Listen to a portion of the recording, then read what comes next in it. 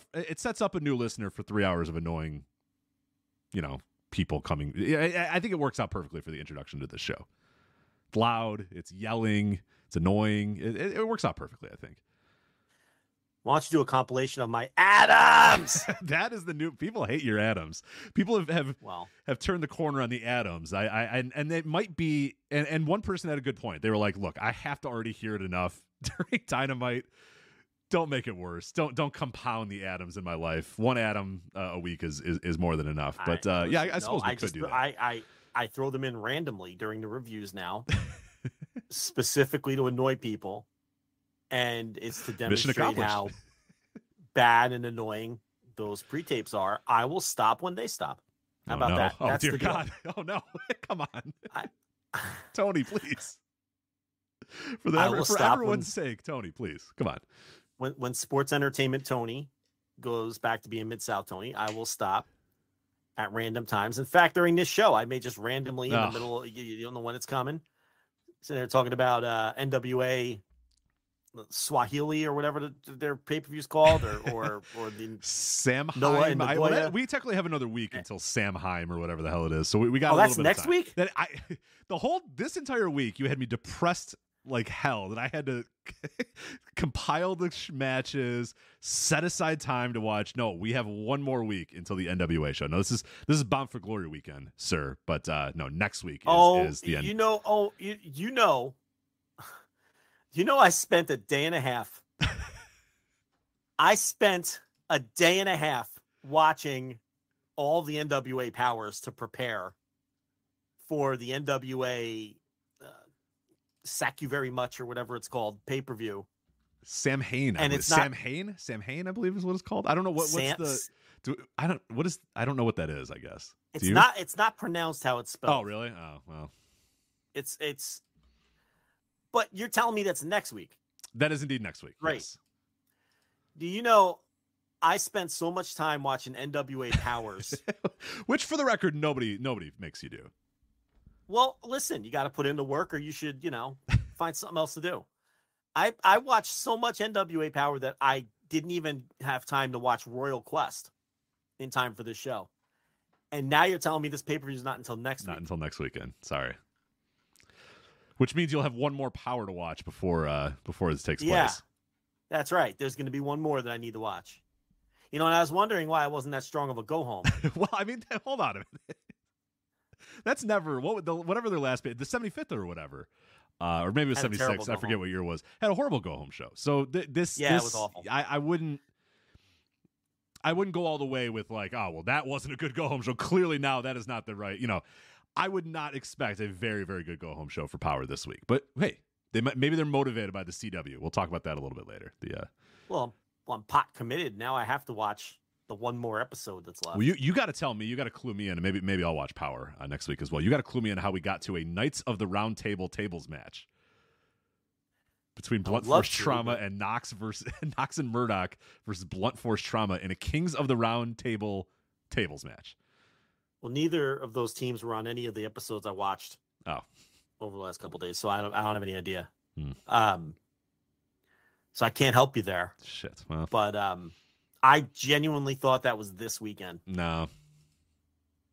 Why didn't you tell me at some point, hey, that's next weekend? So you were excited about NWA. You wanted to talk about it last weekend. Last I show, thought it you was put it on the run sheet, and I was like, nah, Joe, we got time. We got time for NWA. You're like, no, we should probably get to it. And I was like, I can run down the card if you want or whatever. And I fully planned on last week's show, at least diving into the card a little bit, talking it. We ended up not having to do that because we ended up filling it with other stuff. So yeah, you wanted to at least like touch on the card last week. Last week was when we were doing our "Hey, nobody else but us" show. We started with the fighting detectives. Then you were going to say, "Hey, nobody else covers the NWA," and they got a pay-per-view coming up or whatever. And that was supposed to be my cue to run down the card, but then I didn't. Thank God I didn't. That was 2 weeks ago. It was 3 weeks before the show happened. I genuinely thought it was this weekend. No, man. Sorry. I put off a Will Ospreay Zack Sabre Jr. match and a Shingo Ishii match. Yeah, I didn't get to it because I watched so much NWA this week. Luckily they don't have what was their they don't have Surge. NWA USA Surge anymore. Right? They don't have that either. Okay, that's gone. They don't have USA. They don't have Surge. They don't have Power Surge. All they have now is one Power each week, which is a lot, more palatable. But I guess now they're going to be on the CW. Do we just do that now since we're talking about it? I mean, yeah, we may as well. I've hinted at it once already. You've hinted at it once. Yeah, let's talk about it. Which and hey, this will let you pat yourself on the back a little bit as well, because some news came out this week that the NWA had signed with the CW, and House of Wrestling, Nick Hausman, was the one to have it. But we astutely pointed out on X, formerly known as Twitter, as well as on our Discord, that if you were a Flagship Patreon subscriber over at flagshippatreon.com, you knew that the NWA was signing with the CW In July 8th, Joe, you wrote this, quote, the NWA has secured a deal with the CW television network. The deal is for what was described to us as a reality-type show. We were unable to confirm a start date or any other details other than they had been filming footage for the show for a number of weeks, and the filming is ongoing. On the July 1st Good Karma Wrestling podcast, NWA owner Billy Corgan discussed his ongoing efforts over the last few years to improve NWA's exposure by landing a television deal. While stopping short of announcing the CW deal, he hinted that, quote, we have good news coming up. That was July 8th of 2023. Yeah, and this is one of those things where we're too small to be big and too big to be small, because then Nick Houseman reports, I guess the other day on October 12th, was it? No, October 12th, Corgan went on Busted Open. Yeah. I think it was yesterday, I want to say, at the CW, maybe 2 days ago. We're recording this on the 19th, obviously Thursday, or we're streaming live here. Wednesday the 18th or something. Yeah, I believe it was Wednesday the 18th when he confirmed that indeed they had signed. So Corgan goes on Busted Open on the 12th last week and says he has 2 deals with a top 20 network. And then a week later, Houseman reports that the new shows, plural, will be on the CW, which, and then it's like, this happens a lot, and but everyone's like throwing flowers at the guy for breaking the story. And I'm like, oh, what about Lanza? I had this on July 8th. July 8th, a long time ago. Not, when you told me, hey, like I got, don't forget, Rich, I had that NWA stuff before. Why don't you let people know about it or tweet it out or whatever?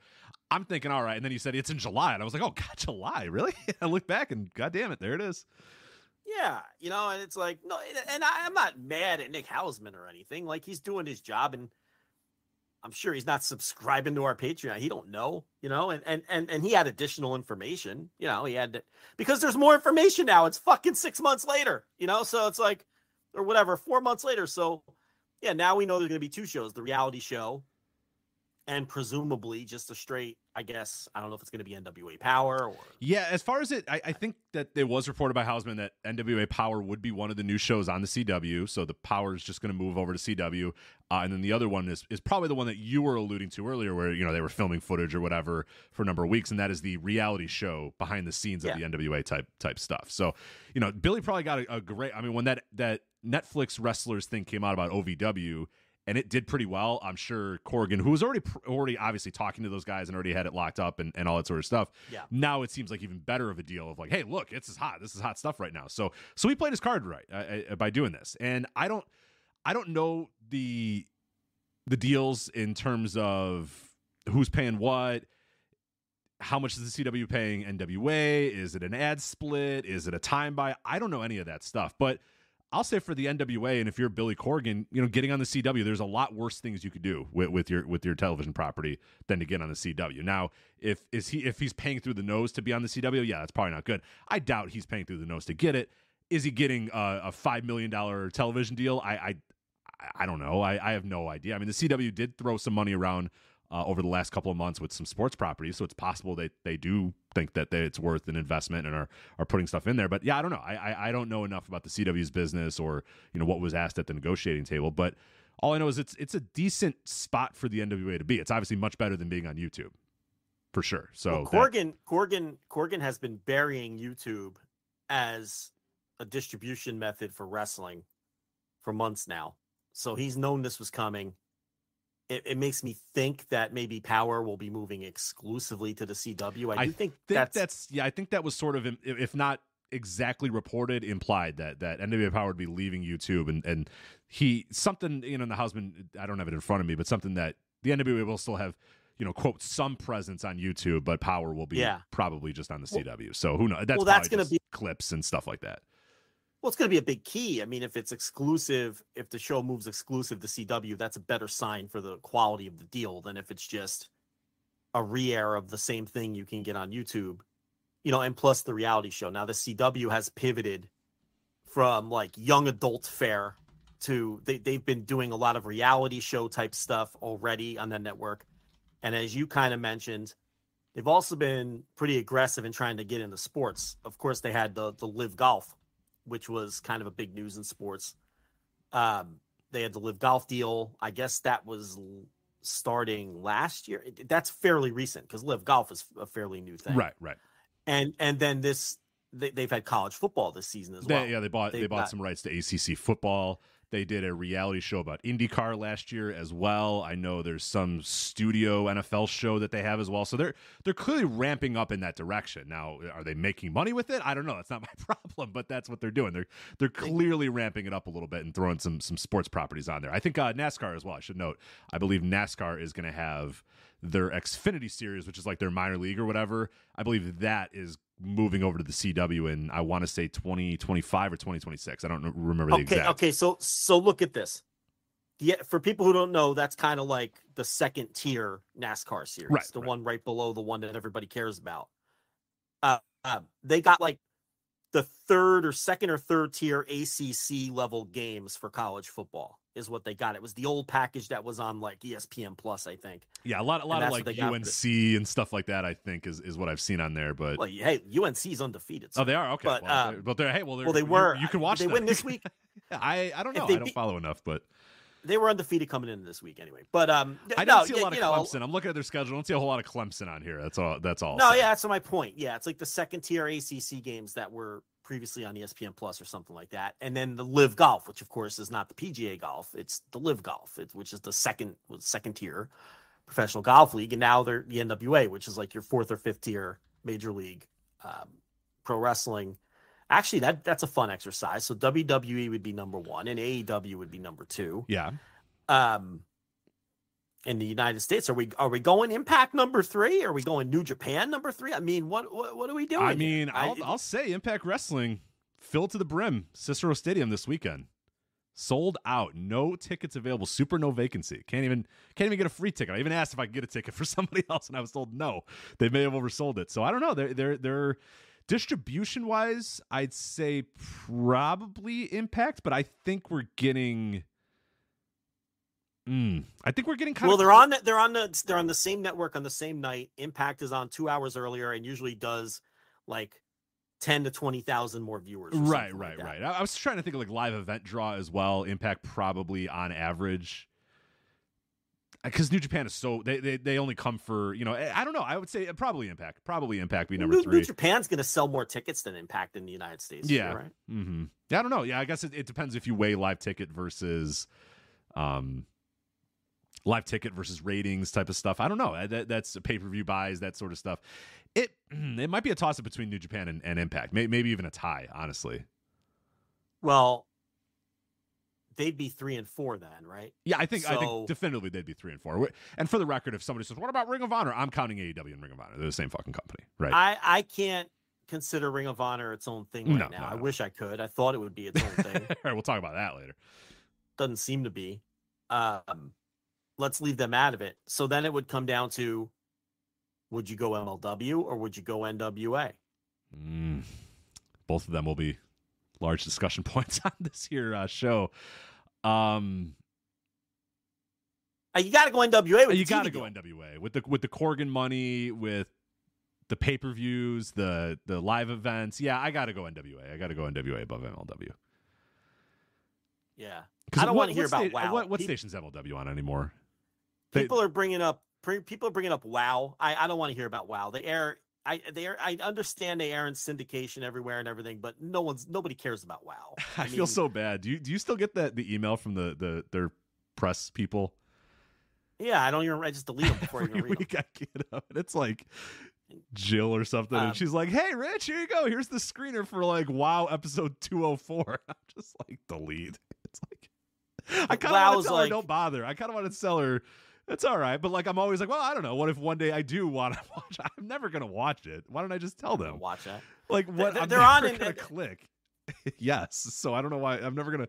It's very good. Like if most other wrestling companies could do what WoW does in terms of their press and reaching out to people, they'd be doing so much better and they'd get a lot more coverage. I feel so terrible though that they'll send those emails. Hey, and it's like a perfectly good quality video screener of the episode that's gonna air like 3 or 4 days in advance. Like it's plenty of days in advance, but I'm like, no, get out of here, delete, and I move on with my life. So, it's a horrible show. I did watch. I was flipping around channel, like actually doing like legit flipping a couple of weeks ago and stumbled upon WoW at like, man, I don't even remember what time. It was a weird ass time. Either of the morning, like early morning, or late night. I have no idea when it was actually on, and I watched like 10 minutes of it, and it was just atrocious. Just the worst shit I've ever seen in my life. It's David McLean bullshit. It's garbage. Yeah, so they're on in like almost every market, but like in some markets they're on at like 1 a.m, others they're on at 10 o'clock at night, and it's like on always some sketchy, like some, I guess CW level channels, right? But this presumably for the NWA, they're going to be on CW proper, I believe, as opposed to they're on the national. They're going to be going on the. Let me explain the CW. difference to people. So they're going to be. This is a CW network proper. Like they're going to have a time slot on the network, as opposed to in the off hours when the local CW affiliates fill their programming with things, and that's what WoW gets. You know what I mean? WoW, and I don't know if a lot of people understand TV and understand the difference. WoW is not on at 8 o'clock every Wednesday night on CW while the network itself is broadcasting. Right. You got to check your listings to find out when WoW is on. It'll be on all different times, on all different.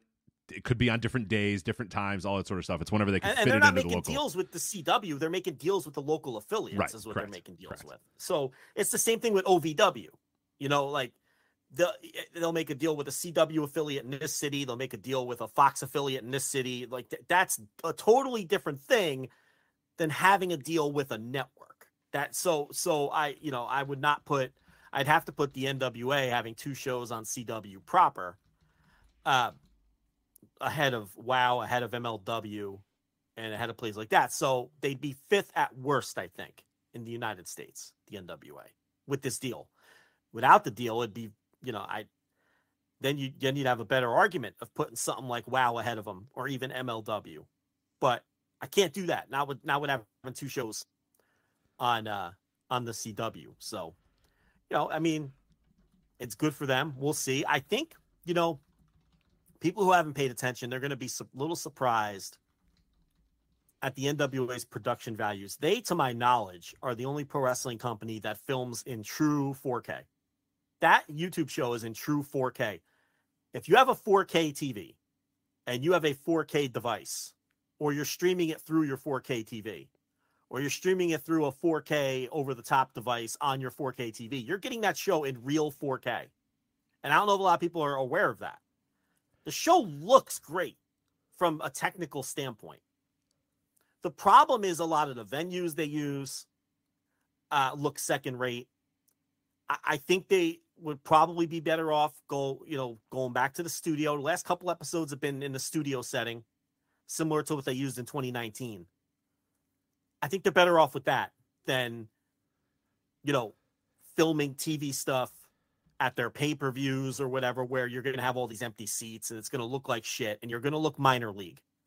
Where if you fill it in the studio and you have 75 of your most dedicated fans or whatever making a lot of noise, then at least it doesn't come off like a super minor league product. Right. And given the amount of fans they've had at recent shows, there was a while there where they would go on the road and we would come on the show and be like, oh my God, can you believe that they got X amount of people in St. Louis, or, the last couple of shows, the last times they've gone on the road and traveled places, it's been very empty, very weird venues, very empty venues. So, yeah, if that's going to be the case, if you're not going to be able to draw as well on the road as they were a couple years ago, then, yeah, just throw that thing in a studio and light it up and make it look really good, because their studio stuff always looked great. I'd never had an issue with the way that the show looked in the the NWA studio or whatever. I forget if they had a kitschy name for it or whatever, but no, the studio stuff was always really, really good for NWA, and I think it makes the product.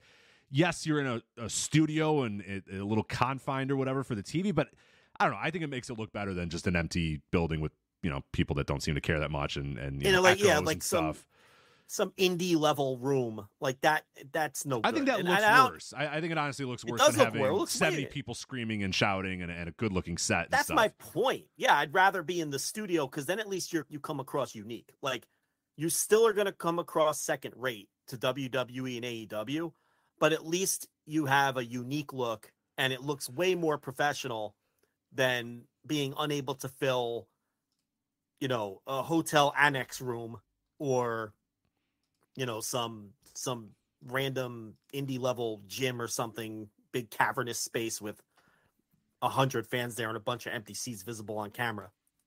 But I'm dying over here. I need a sip of the Z. Hold on. take a sip. Yeah, take a sip of the Z. But yeah, so I don't know. I guess we'll have to wait and see what kind of time slots they get, what nights they're going to be on. There's not a lot of real estate where you're going to go unopposed with other wrestling these days either. That's the thing. And, I'm sure that the rating expectations aren't going to be through the roof or anything like that. And the thing with like the deals that WOW and OVW get, and like ROH when they were on Sinclair was the same kind of deal. The Sinclair channels would have them on at all inconsistent times or whatever. Is you look and you see the total viewership and you'll be like, 278,000 people watched WOW this week, right? But like literally no one talks about it. There is so you would be convinced it's like, only TVs that were like left on and people forgot. That's what I was going to say. Like fans. People, it's like people falling asleep in front of their TV or people who aren't really wrestling fans. It's just late at night and they're insomniacs and they're just putting on whatever. It's I love that the common WOW wrestling fan is just somebody who fell asleep or an insomniac who has nothing better to do than to watch, David McClain wrestling. But you're right. I haven't heard one person ever who talks about it ever say anything about WOW. Yeah, and that's not even just like an R Circle thing. Like nobody, zero. Is there a corner of Twitter that talk about WOW? I don't know or care, to be honest. Is there Twitter. any maybe it's a media Blue outlet? Sky? Maybe it's a Blue Sky thing. The WOW fans, maybe they're all in Blue Sky. Is there any media outlet that covers it on a weekly basis and discuss? No one pays attention. So then it becomes, what are those 278,000 viewers worth? Right. Well, I guess they're able to sell some ads. I guess you can sell it to these local affiliates and say, hey, we can give you 250,000. And I'm just throwing numbers out there. I know Thurston reports that I haven't looked at the recent WOW numbers. Forgive me. But you can go to these of the affiliate in Des Moines, Iowa and say, hey, look, we can deliver you 250. Well, that's 250,000 total. We can deliver you, 15,000 people in Des Moines. Not even that. Yeah, probably when you not. really break it down, whatever. When you really break it down, they're doing a couple thousand viewers in these cities, and then they sell like, 250,000 people watch this, and it'll do better than whatever you're airing, before the infomercials come on, because you're going to pick the infomercials because they're paying you.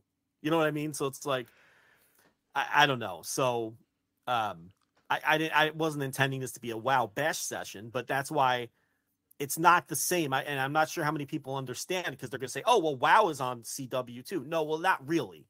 Not really. It's syndicated on your local CW, which is different than being on CW, which is what this NWA deal presumably is. Right. I unless Corgan's unless he's pulling a Court Bauer, and this is a series of syndicated deals, which would be fucking hilarious if he was pulling a Court and this thing turns out to be, but I don't think it's going to be. I don't think so either. I think that you can sell the reality show. I think there's some value in that. Like I said, CW, they ran like the 100 Days to Indy. It was an IndyCar documentary about guys in the lead up to the Indianapolis 500 or whatever. And it was a good show, and I think it got okay ratings or whatever. So yeah, it makes sense that they would want the reality show aspect of this. And then it's probably a pretty minimal deal for the reality show, which now, especially with the Netflix thing, a network might kick the tires on.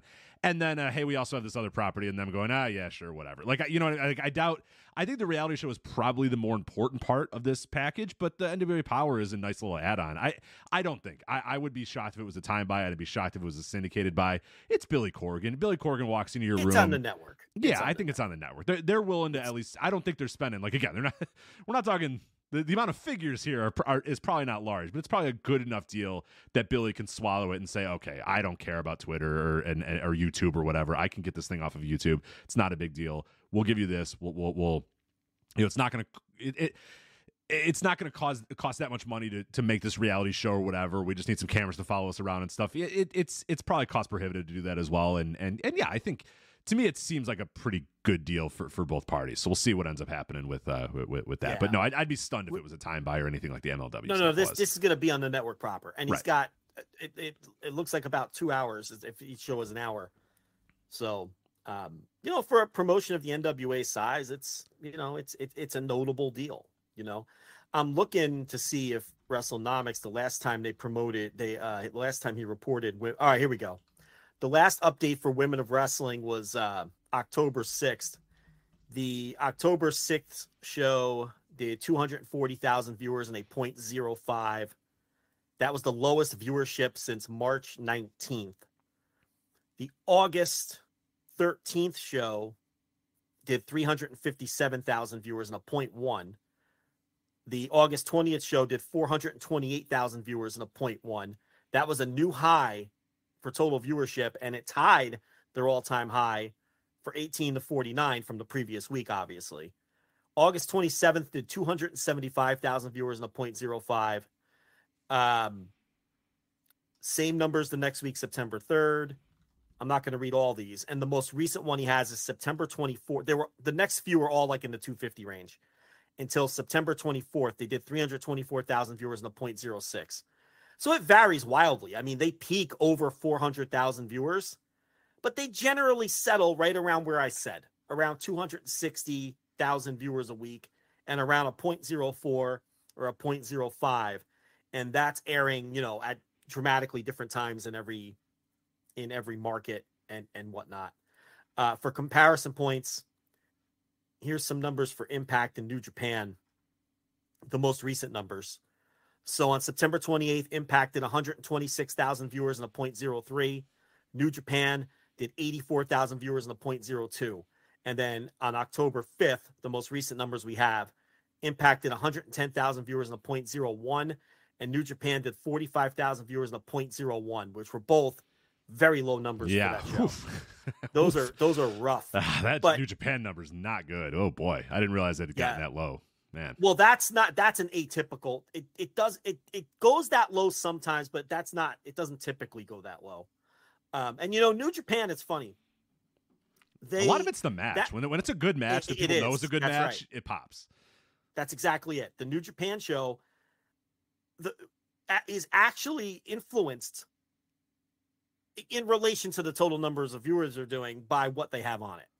If it's a G1 final or something like that, it'll typically do more. Like, for example, they averaged in September 70,000 viewers a week and a 0.01.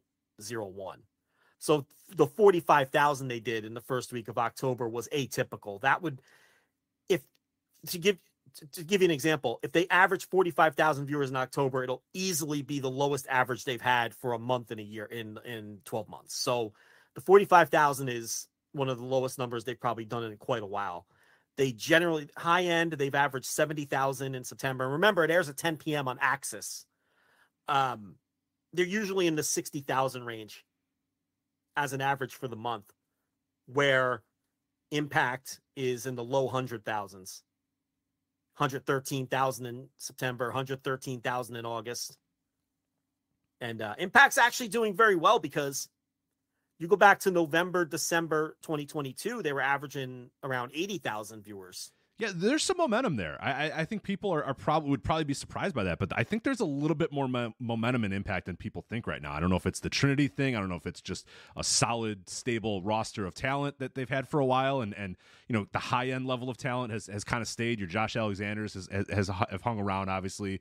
Shelley and Sabin pushing them. Like, it does feel, because it felt like for a very, very long time it was just kind of like the guy of the month or the guy of the 6 months or whatever. Okay, it's this guy for a little bit, and then he's going to go away and he's going to leave or whatever. And they've had a pretty solid, stable, main event scene. And then you add the Trinity stuff in there. I think Impact has slowly kind of rebuilt itself into, I think pretty solidly. Now that you read those numbers off, I would say I'd probably pretty solidly put them 3 over New Japan. Here's what I'll demonstrate for you. The point I was making earlier with New Japan. In September, which presumably when they were airing G1 stuff, right? Because it's a couple weeks behind and G1 is in August, right? Right. I would assume so. Year over year, New Japan was up 46% in total viewership and up 80% in 18 to 49. Now, remember, you're working with small numbers to begin with, so don't let your eyes bug out for that. So that kind of speaks to that point. Now, New Japan has been up year over year since April. 30%, 18%, 49%, 46%, 16%, 46%. Actually, they've been up higher year over year than Impact, and Impact's been on a hot run since April as well. Up 9%, down 10%, up 13%, up 12%, flat, up 31%.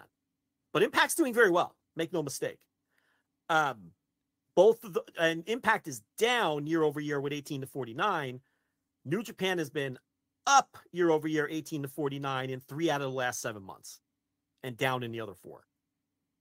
So, I don't know, a little impromptu third-tier pro wrestling show ratings talk. Right. Again, where else? This is going to be. Where else are you going to go for us to have a lengthy discussion about whether WoW is the 7th or 8th biggest promotion in America?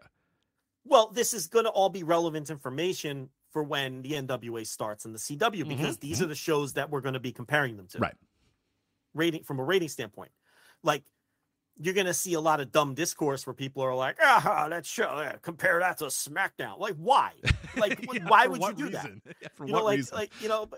But people will do that. Like, you have to compare it to WoW and the shows on Axis, and those are your sports people points. aren't looking at the growth of WNBA ratings, which has done well. The WNBA is definitely has momentum in terms of attendance and ticket sales and ratings or whatever. Nobody looks at, hey, the WNBA is up X percent, but it's nothing compared to the NFL. It's like, well, no shit, dude. Like, no one's comparing it to the NFL. That's not the point. The WNBA isn't going, hell, we're nowhere near the NFL. God damn it.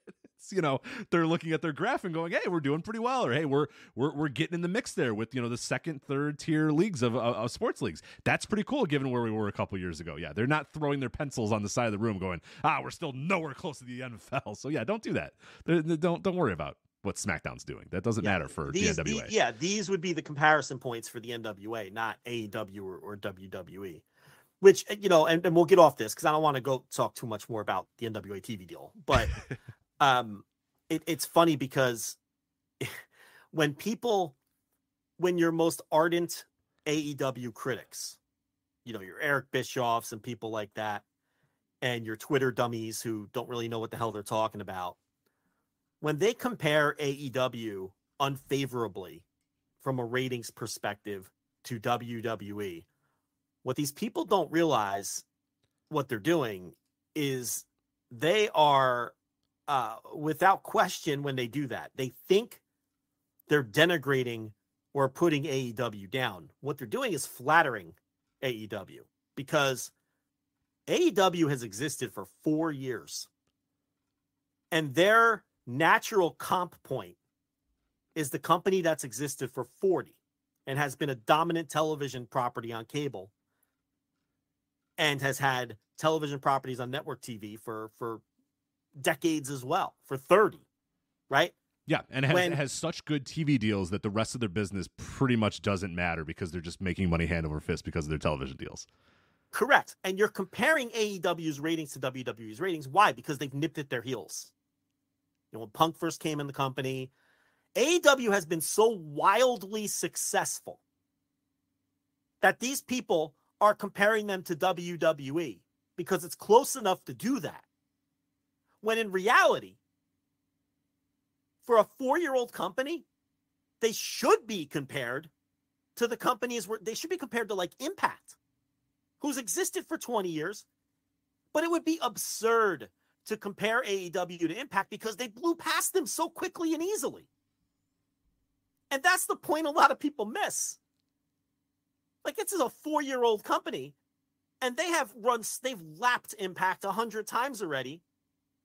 And they're being compared to WWE because there's a lot of hardcore WWE fans that are very insecure about how successful AEW has been and how quickly they've been successful. Because at this stage of the game, they should still firmly be a second-tier promotion looking for some footing, climbing the ladder. But they're not. They were beating Monday Night Raw, Dynamite was, in certain down-card demographics not that long ago. 2021. And it's like, happening in 2021. And that's the funny thing. It's like you're inadvertently you don't even realize that you're inadvertently flattering this startup company, which is what they are, by comparing them to a company that's existed for 40 years and has been a television force for 3 decades on a national level. 4 years already there. So that's an interesting thing too, that so many people never, think about or talk about. But, if you compare them at the fair comp, and it's not fair would be to compare them to Impact. And Impact's existed for 20 years. Impact should have a massive edge. So this is why all this stuff, and we'll see the next round of television deals and all that. But, anyone who doesn't think AEW is just a wildly, massively, and quickly successful company either is ignorant and doesn't know what they're talking about, which is the vast majority of the people who do that, or, running the grift. And we know who all those people are too. Mm-hmm.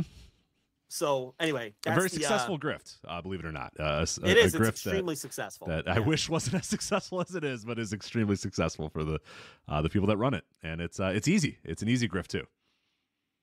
Yeah, we should get into it. Actually, that's what I'm saying. Is what we gotta get into. That'd be nice. But anyway, we're doing all right. We're doing okay. We're doing okay. Doing it our way. All right. Doing it okay. Hey, doing it our way. Yeah. We carve a little niche here. Yeah, we do. We're doing all right. I was just listening to Bill Simmons talk about podcast theory and all that, and he's like, "Look, no one listens to any of these shows." Let's be honest. Correct. First off, correct. Yes. What you need to do though is find your little area, find your turf. Yep. Mm-hmm. Find a little section of the turf that can be yours. That's the key. That's what we've always said from day one. Okay, and that's someone that, as a podcaster, I'm going to listen to what they have to say because, he's a billionaire and he pivoted to audio and podcasting, before a lot of people did. A lot of these wrestling podcasters, they get in this little circle jerk and they talk about, what it takes to succeed in this space. And none of these people are making $0. And why would they list they're circle jerking each other and talking about how great they are and patting each other on the back. Meanwhile, they're slapping the alarm clock and they're not making any money. They're not making any money doing this. You need to listen to people who are successful, and the vast majority of those people are outside of wrestling. They're not in this space, as these people love to pound home all the time. There's no one in this There's like 8 space people really in this space that's making money. So yeah, you that's, should probably that's go generous. outside of this. Yeah, maybe that's pretty generous. Yeah, you should go outside of this space for sure. Yeah, so anyway, that's now I'm sideswiping all the other wrestling podcasters. But hey, you know what? What would where this show be? Where if else we but didn't? here? So, where else but here? That's the mantra for this month on the flagship. But while we're talking about that, hey, let's talk about flagshippatreon.com. So we have some really, really cool stuff going on there right now. We talked about it a little bit at the end of the show last week. But our Hall of Fame, our Wrestling Observer Hall of Fame audio is ongoing right now. We have an introduction up there. We have an incredible episode. Nothing but rave reviews about this one. An episode that when it completed, Joe and I both messaged each other and said, wow, that was great, or holy shit, that was good. It is a Mexico region a show that we did. Would you call it one of the best things? I called it one of the best things that we've ever done. One of the best things we ever recorded. Audio. Would you Look, agree with that, or I don't know? Does that seem like too much? It was really great Hall of Fame audio, and Roy delivered in a big time spot. Yeah, Roy Lucier, by the way, it was our guest on that. And if you do not know who Roy is, you're going to know who Roy is after this, and you should know who Roy is because Roy is tremendously important to the wrestling world. And I never heard him do audio, so you don't know what you're going to get. You know what I mean? It's like we had Case Lowe on for Japan, and his show was great. And that show is getting rave reviews. And anyone who comes after these two shows has got their work cut out for them. But it's like, we know that Case has been doing audio for years. We have a familiarity with Case. We have a chemistry with Case. I knew that show was going to be great. You bring a guy like Roy on, I've never heard him do audio. I don't know, he's probably done it at some point, but he doesn't have a podcast or anything. I've never heard the guy do. We've never had a conversation with the guy in our life. So it's tricky on this end of the microphone. You don't know what's his pacing going to be like? What's his tone? It's like, as a listener, you don't have to worry about that stuff or even be concerned with it or have to think about it. But as like on this side of the mic, you have to think about those things. It's like Rich and I, we've been doing this together for 12 years. And He knows my speech patterns. I know his. I know when I can jump in. I know he knows when he can jump in. We both know if the other guy's getting rambly, just fucking steamroll the motherfucker and he'll shut up. And then, we know how to save each other. Like, all those things are coming second nature now. It's like, but we're adding a third guy in that we know nothing about, and we don't know what he's going to be like. And he killed it. The guy was great, to the point where now people are like, you got to bring him on regularly. You got to get this guy on the shows and have him come on and talk about lucha, because he was so good. But yeah, that Hall of Fame show with Roy was a home run. I got a message.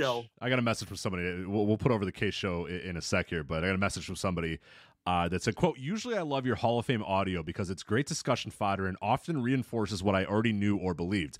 The Mexico cast, on the other hand, was like taking a 300 level class in lucha, and just a fucking amazing show." Yeah. And I'm sure that's from someone, So long-time listener. That's early, pretty close to day one listener saying that. So someone who knows our shit audio from our yes. good audio. Yes. Is the point. So, it's he did a great job. That's and that's if you're interested in the Hall of Fame audio at all, or even just interested in hearing some deep lucha talk, that's definitely one that people need to go out of their way to listen to. I mean, I haven't seen one person say, don't bring that guy back. No, they're like, no, make him a semi-regular. Right, that guy should be every time. Someone said third chair on the Flagship. I don't know if that's happening anytime soon, but we like our little thing here we got going. But no, we'll definitely try to get Roy on again. Then the Japan show with Case was fantastic as well. Really good rave reviews for that one. 2 hours on. I think it was both shows are about 2 hours, so you're looking at 4 hours of audio on the Mexico and Japan. My poor wife. Every time we have one of these, I'm like, look, I need you to corral the kids. I'm only gonna. This is not the regular show. We're only gonna go. I told the nurse an hour for the Case show. Yeah, it was like an hour. Yeah, I'm like, look, we're probably just gonna do 45 minutes or an hour. It's just this little whole thing. And every time, like, we go over 2 hours, and I come out of the room and and she's waiting for me to cook dinner. She's like, got this look on. I'm like, oh my God, I know. I don't know. I don't know why I tell her now. I don't know why I ever do that. But, tell her 3 and then come out of the room in an hour 45 and you'll have won some. Look like a hero. Right. Yeah. Right. But yeah, I do the same. I told her, how long is that going to be? I don't know, hour and a half tops. And it's like, yeah, once we're done and I leave the room, it's easily 2.5 hours, between the pre-show banter, the post-show banter, whatever. So all that stuff is available right now, flagshippatreon.com. As we always say, even if you're not interested in the Wrestling Observer Hall of Fame, you don't have to be. We're not sitting there meticulously talking about our ballots. We're just talking about good wrestlers and great wrestlers and how great wrestlers are. You know what I mean? Like that's really what it's all about. It's just having memories of great wrestlers, talking about how great these wrestlers are. That's what it really is all about, more so than like, yeah, so then I was going to vote for this guy, but then I decided not to, and I voted for this guy. That's very little of the shows. Very, very little of the shows is the theory of a Hall of Fame vote. More of it is about, just talking about the wrestlers, getting in deep on their careers and their highlights and why they may or may not be a Hall of Famer. So that stuff's all up there. My ongoing Bound for Glory series, if you're into Bound for Glory weekend coming up this weekend in Impact Wrestling, my Bound for Glory story, going through the main events of Bound for Glory history, and we are having some fun. It is TNA and all of its TNA-ness. We got crazy stuff going on. We got Sting versus Angle. We got Sting versus Jarrett. We got Kevin Nash is having a heart attack, so we can't do a JOB. Like there's stuff going on there, and plenty more of those coming throughout the month of August, and probably leading into a little bit of November as well. So that's a bonus audio you have there. You of course have Joe's weekly Thursday Dynamite reviews. Rave-ish reviews for this week's show. I know a lot of people getting upset, but you're having some hard talks about what's going on with AEW. Well, I mean, the listeners loved it. I mean, I got people in the chat right now saying how great the show was. Yeah. People that know what we do and what we talk about and what our people actual who understand what we do. Yeah, that's right. It's funny because we have to be the only Twitter account on X that has in earnest discussions with one another on how to get less engagement on the app. Please stop it. because we have to be the only ones, because you see these other accounts retweeting themselves right after they make a tweet and doing all these little tricks to try to get engagement. Well, ever since Elon Musk changed the deal around with links to where you get your headline and then a picture and then you have to click the picture to go to the article, right? Like the links aren't in the tweets anymore. Links don't look. They used to have a little box around them, and it would have the headline and a little bit of the meta description or whatever, and it was very obvious to anybody looking that was a link. But now you get a headline and a picture with a little bit on the bottom left that says Voices of Wrestling. But most people, you know, if you're just scrolling, looking around, you're not going to know that, and yet the headline now looks like your opinion, and we don't want that. So it looks like we're tweeting opinions again. Because people don't realize that they're links to stories on the site or stories from the Patreon. And as a result, the tweets are getting engagement again, right? Because we've stopped getting engagement because all we do is tweet out links, and nobody engages with links. Because to someone scrolling Twitter, they see a link and they're like, oh, this is just some robot posting something. There's nobody behind this. I'm not going to try to start a conversation. It's just and we like it that way. That's good. Some people click, and that's fine. I want some people to click, but nobody responds, nobody quote tweets, nobody replies. We don't want engagement. It's perfect. Yes. Because what we haven't tweeted for engagement in over 2 years now, and the data backs up. I don't care what anybody says. The data backs up that Twitter engagement doesn't mean a fucking thing. It means nothing. You don't get more clicks. You don't drive more business. Okay? We are doing more business and making more money in the 2 years since we stopped tweeting than when Rich and I were rubbing our chins trying to think of fire tweets, and then we're getting 5,000 likes on them and 2,000 retweets on some hot take. We're making more money now and doing more business across the board than we ever were. Twitter engagement doesn't mean anything. I just shake my head at these accounts. They'll tweet something and retweet themselves 30 seconds later because they're trying to game the algorithm. You're wasting your fucking time. You know, I'm glad they do, though, because we have the advantage because we don't waste our time with that. So I'm actually, I like when I see people do that because I'm like, you still don't get it. Perfect. And we see the data. Like you see the data. Like we're getting like the same amount of fucking clicks on the articles that we were before. And it's like, and now we don't have to argue with people all day. So anyway, the point here is now that Twitter has changed this, and it was, listen, say whatever you want about Elon Musk. The guy is a knucklehead. He's made a ton of bad decisions. This was brilliant. And I'm going to explain to you why. Yes, it was. Because now people don't realize that these sorts of tweets are nothing more than links. And what do they do with them? They interact with them. They reply. They quote tweet to dunk on them.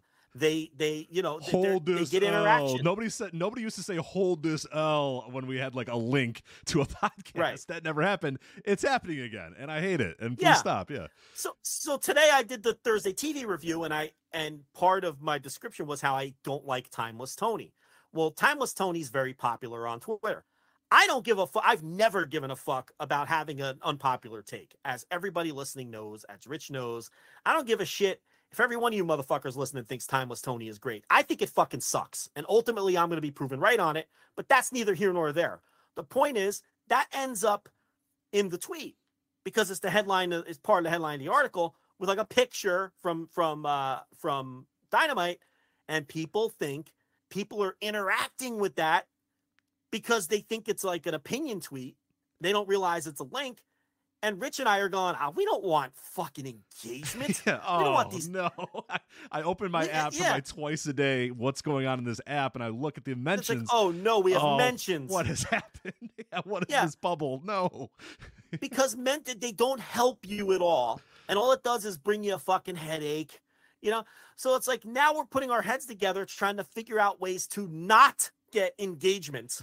I think I have some ideas. I'm going to concoct some ideas over the next couple of days that hopefully will ensure that nobody interacts with us on Twitter ever again. Right. So Rich has figured out how to get the hyperlinks back in the tweets. So it's clear this is a fucking robot. Don't talk to us. Don't fucking interact with us because we don't care. Right. We're not going to talk to you.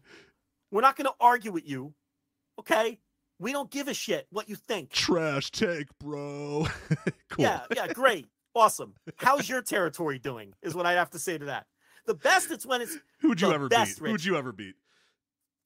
There is this No, name names. Don't name names. Don't even give them then you're giving them publicity. Don't even worry about it. No. I know, but I don't want the people who I'm not referencing to think it's them. That's my conundrum right now.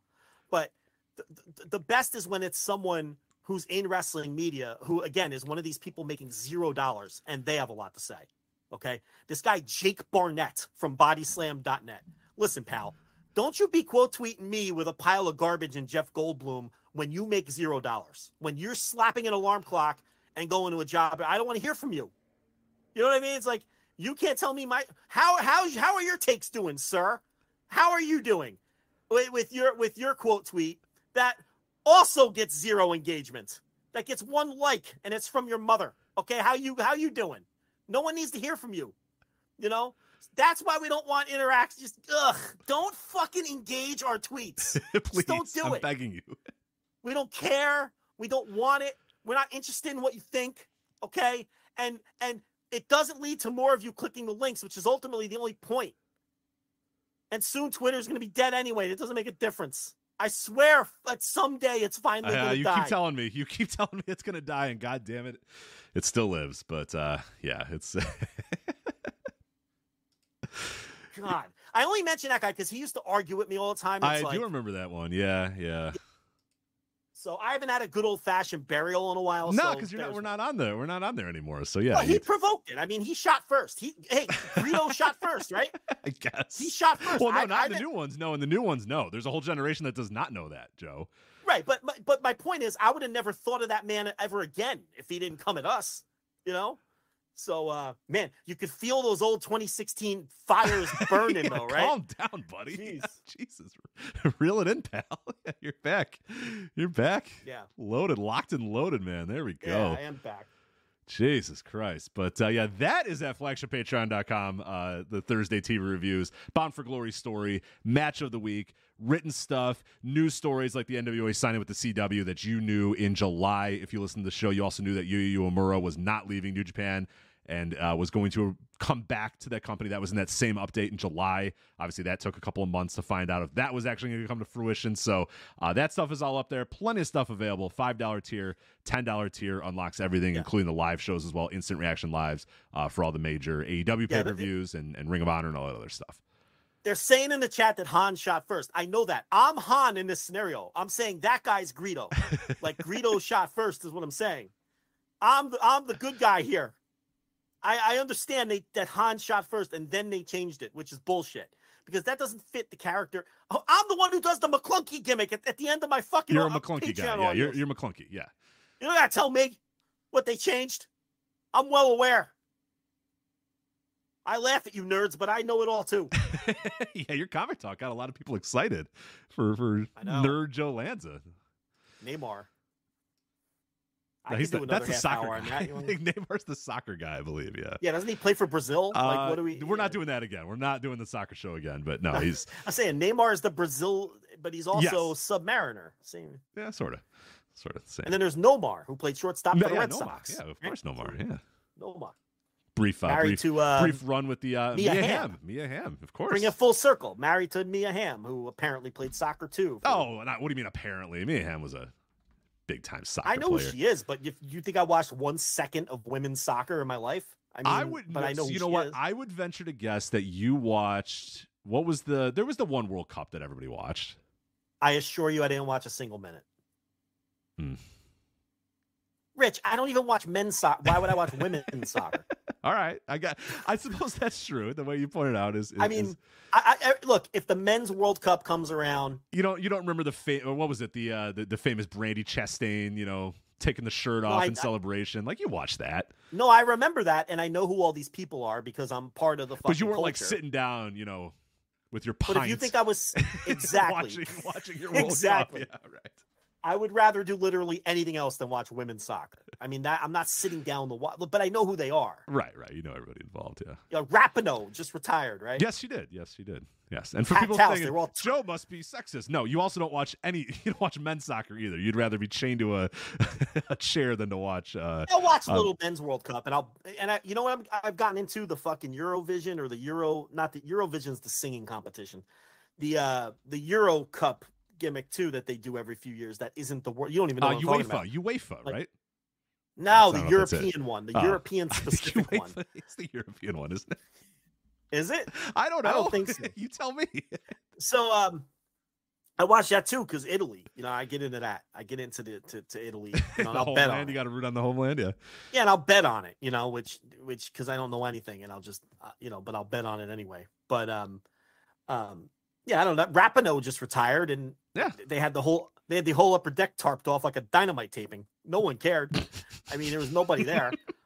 But she retired. Should have booked Mistico. You could have sold ticks. Yeah, I know they should have booked Mistico for halftime or something. Maybe they would have put some people in the building. But, my man, Mistico, he's going to be wrestling in halftime of the Denver Broncos game coming up, and I would assure you that there's probably going to be a well attended game as well. So I don't know if that hurts or helps his Flair Thez candidacy, but another full house for Mistico here this Sunday. Denver versus whoever. I don't know who the hell they're playing, but and Denver stinks, right? They're terrible. They're awful. Okay. They're terrible. Yeah. Beat the Bears. I do know that. It came back. Russell Wilson is washed up. They have no defense. I mean, they're just they're terrible. They're the shits, and they're going to be the shits until they get rid of Russell Wilson. Yeah. Well, Mystico's wrestling at halftime, so it's forget what it is. It looks pretty cool. Looks like a hell of a I don't know if like how long these matches are going to go, but it's playing the Packers of Green Bay. Oh, there you go. Okay. Yeah. As Eddie Murphy said in Coming to America when he was trying to relate to his coworkers at McDowell's, remember? Yeah, of course. Yeah, so you got, it just says, Empower Field at Mile High will host Luchadors, Mistico, Atlantis Jr., Templario, and Volador Jr. in a pregame, I thought it was halftime, pregame exhibition of Lucha Libre during the Broncos' October 22nd home game against the Packers. So there we go. You have to see how many people are in the building. Because halftime, you didn't draw that house. Those people are there anyway. But how many people are going to show up early to this pregame exhibition to watch Mistico, Atlantis, Templario, and Volador Jr.? That will be the real test, I think. Or not, I don't know. But it's a partnership with CMLL in Denver. So there you go. All right, let's get to Mistico since we're talking about him. He's moving tickets. The final count for yesterday's AEW Dynamite Rampage double taping from the Fort Bend Epicenter in Rosenberg, Texas. Joe, how far are you from Rosenberg, Texas? I don't know. Do you know where Rosenberg, Texas is? No. They say it's just outside of Houston. So okay. I think Excalibur may have mentioned that once or twice, that it's just outside of Houston. We're not in Houston, but we're just outside of Houston. It's like when they go to that building in Cedar Park, and they always say, Cedar Park, just outside of Austin. What is with wrestling promoters being insecure about the actual town that the show is in? It's okay. I don't know. What is the big deal? I don't understand like why they always insist on. There used to be a Vince McMahon thing where he would say, don't say the name of the town we're in.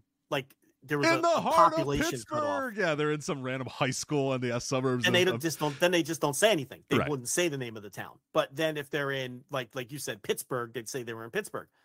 But AEW does the thing where it's like they have to say the closest, like whatever it's a suburb of, they have to mention it. I don't understand. Like they really think people are paying that close attention and are going to think you're small time because, you're in Rosenberg, Texas.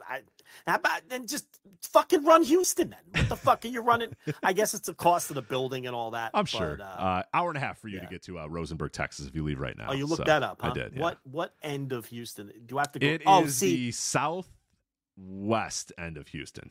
Right outside of it's outside of Sugarland. Sugarland, yes. Yeah, so I do know where that is. I've never been there, but that's like if you're coming from where I live, you got to go like through Houston. Yeah, it looks like that'd be a shit ride to do. Yeah, to get to the other side of Houston, to get to Rosenberg, and there's I don't frequent those parts very much, but I don't know. So Mistico, without question, push some tickets for this. Absolutely, thing, yeah. So here's the number. The final number was 4,457, and tickets moved fast after they announced Mistico that he was going to wrestle on Rampage. Now they also did lower ticket prices, as AEW has done. They're putting ticket prices high, and customers have smartly realized this and now are waiting and not buying tickets because there used to be the day of rush to get Dynamite tickets because you want to make sure you're in the building now.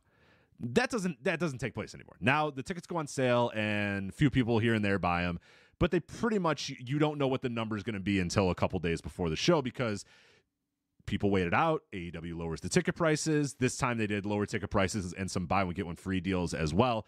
But I do also think that the inclusion of Mistico has to do it because they nearly doubled where they were last week. As of October 11th, the show had only sold 2,462 tickets and ended up at 4,457 for the double of Dynamite and Rampage. So combination of all three things. But yeah, you do have to at least give some credit to Mistico because there's a clear line from pre-announcing Mistico to post, announcing Mistico. And that line, they sold a ton of tickets after announcing Mistico was going to be on the show. Yeah. And it wasn't just the usual lowered ticket prices, and all that has a factor too, but it was above and beyond what they normally do when they lower the ticket prices at the end and all those sorts of things. So he had a meaningful effect on the tickets. So it was a savvy move to put him on there. Now, because for the record, they lower ticket prices and do buy one get one free deals on most of these things, and they're not doubling their attendance in a week. So right, I mean? So it was definitely the fact he was on it too. Had a lot to do with it. So the thing that everyone wants to talk about though is what does AEW have cooking with CMLL, right? Because that's kind of the more interesting story here. You first had the booking of Mistico, which a lot of people were just like, whoa, okay, this is strange, this is weird, and we'll talk about it a little bit, but like obviously it's a gigantic weird thing to have AEW, who has a relationship, a pseudo relationship with AAA, also has a pseudo relationship with New Japan Pro Wrestling. That was kind of always a weird, strange bedfellows thing too, with AAA and CMLL and the two rival companies in Mexico and their allegiances with Japan or whatever. So then there was that weird situation where you couldn't have New Japan wrestlers on a show that also featured AAA wrestlers and all this weird stuff. And then here they go, boom, booking Mistico, and then follow that up the next day with the discussion that Tony kind of met with officials from CMLL, and that this appears to be something else going on. So what do you got there? Well, here's what people have to remember, and I talked to a bunch of people this week, and are getting similar stories and similar takes and similar interpretations from everyone. What people have to remember here is there is no formal relationship between AEW and AAA. That's number one. There might be it's a loose affiliation at this point, basically loose agreements or whatever between Conan and Tony Khan or whatnot.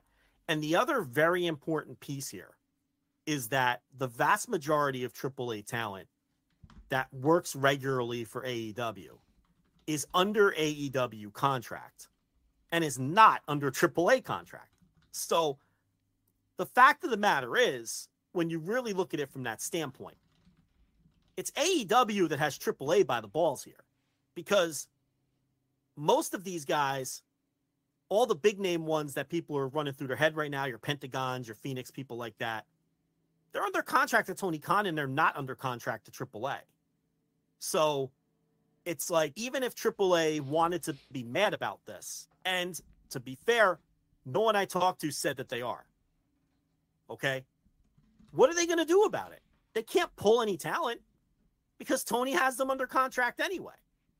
So AAA has no power here. Even if they were upset, and even if they didn't want AEW doing business with CMLL, there's nothing they can do about it, and they have no power. Now, from what I understand, no one I talked to has suggested to me that this is something that AAA would be particularly annoyed about, to the point they don't want to work with AEW anymore anyway. But even if they were, they had no power anyway. Now, as far as the CMLL AEW relationship, obviously Rocky Romero is going to be at the center of this. This guy, all of a sudden, over the last year or so, mover and a shaker, man, a major power broker in pro wrestling. Whether he as the key go-between with Tony Khan and Gato and the New Japan office is Rocky Romero. And now Rocky working all these CMLL shows and being a big star down there for them this year. And now, look, CMLL obviously loves the idea. They're putting out releases and everything talking about it, of having a relationship with a big time American company again. And Rocky Romero is at the center of that. Now, is CMLL going to want their wrestlers in the same matches as the AAA wrestlers, or the Tony's AAA wrestlers that work both companies. No, they're not going to want that. So Tony is smart enough and Rocky is smart enough to ensure that that isn't going to happen. Now, so you're not going to want to expect that. Is something more formal going to come down the pike? No one seems to know. And I asked everyone who would, believe me. It's just right now, it's Tony knows he can do this because there's no risk to his relationship with AAA, because even if they're annoyed, they can't do anything about it because he has all those guys under contract anyway.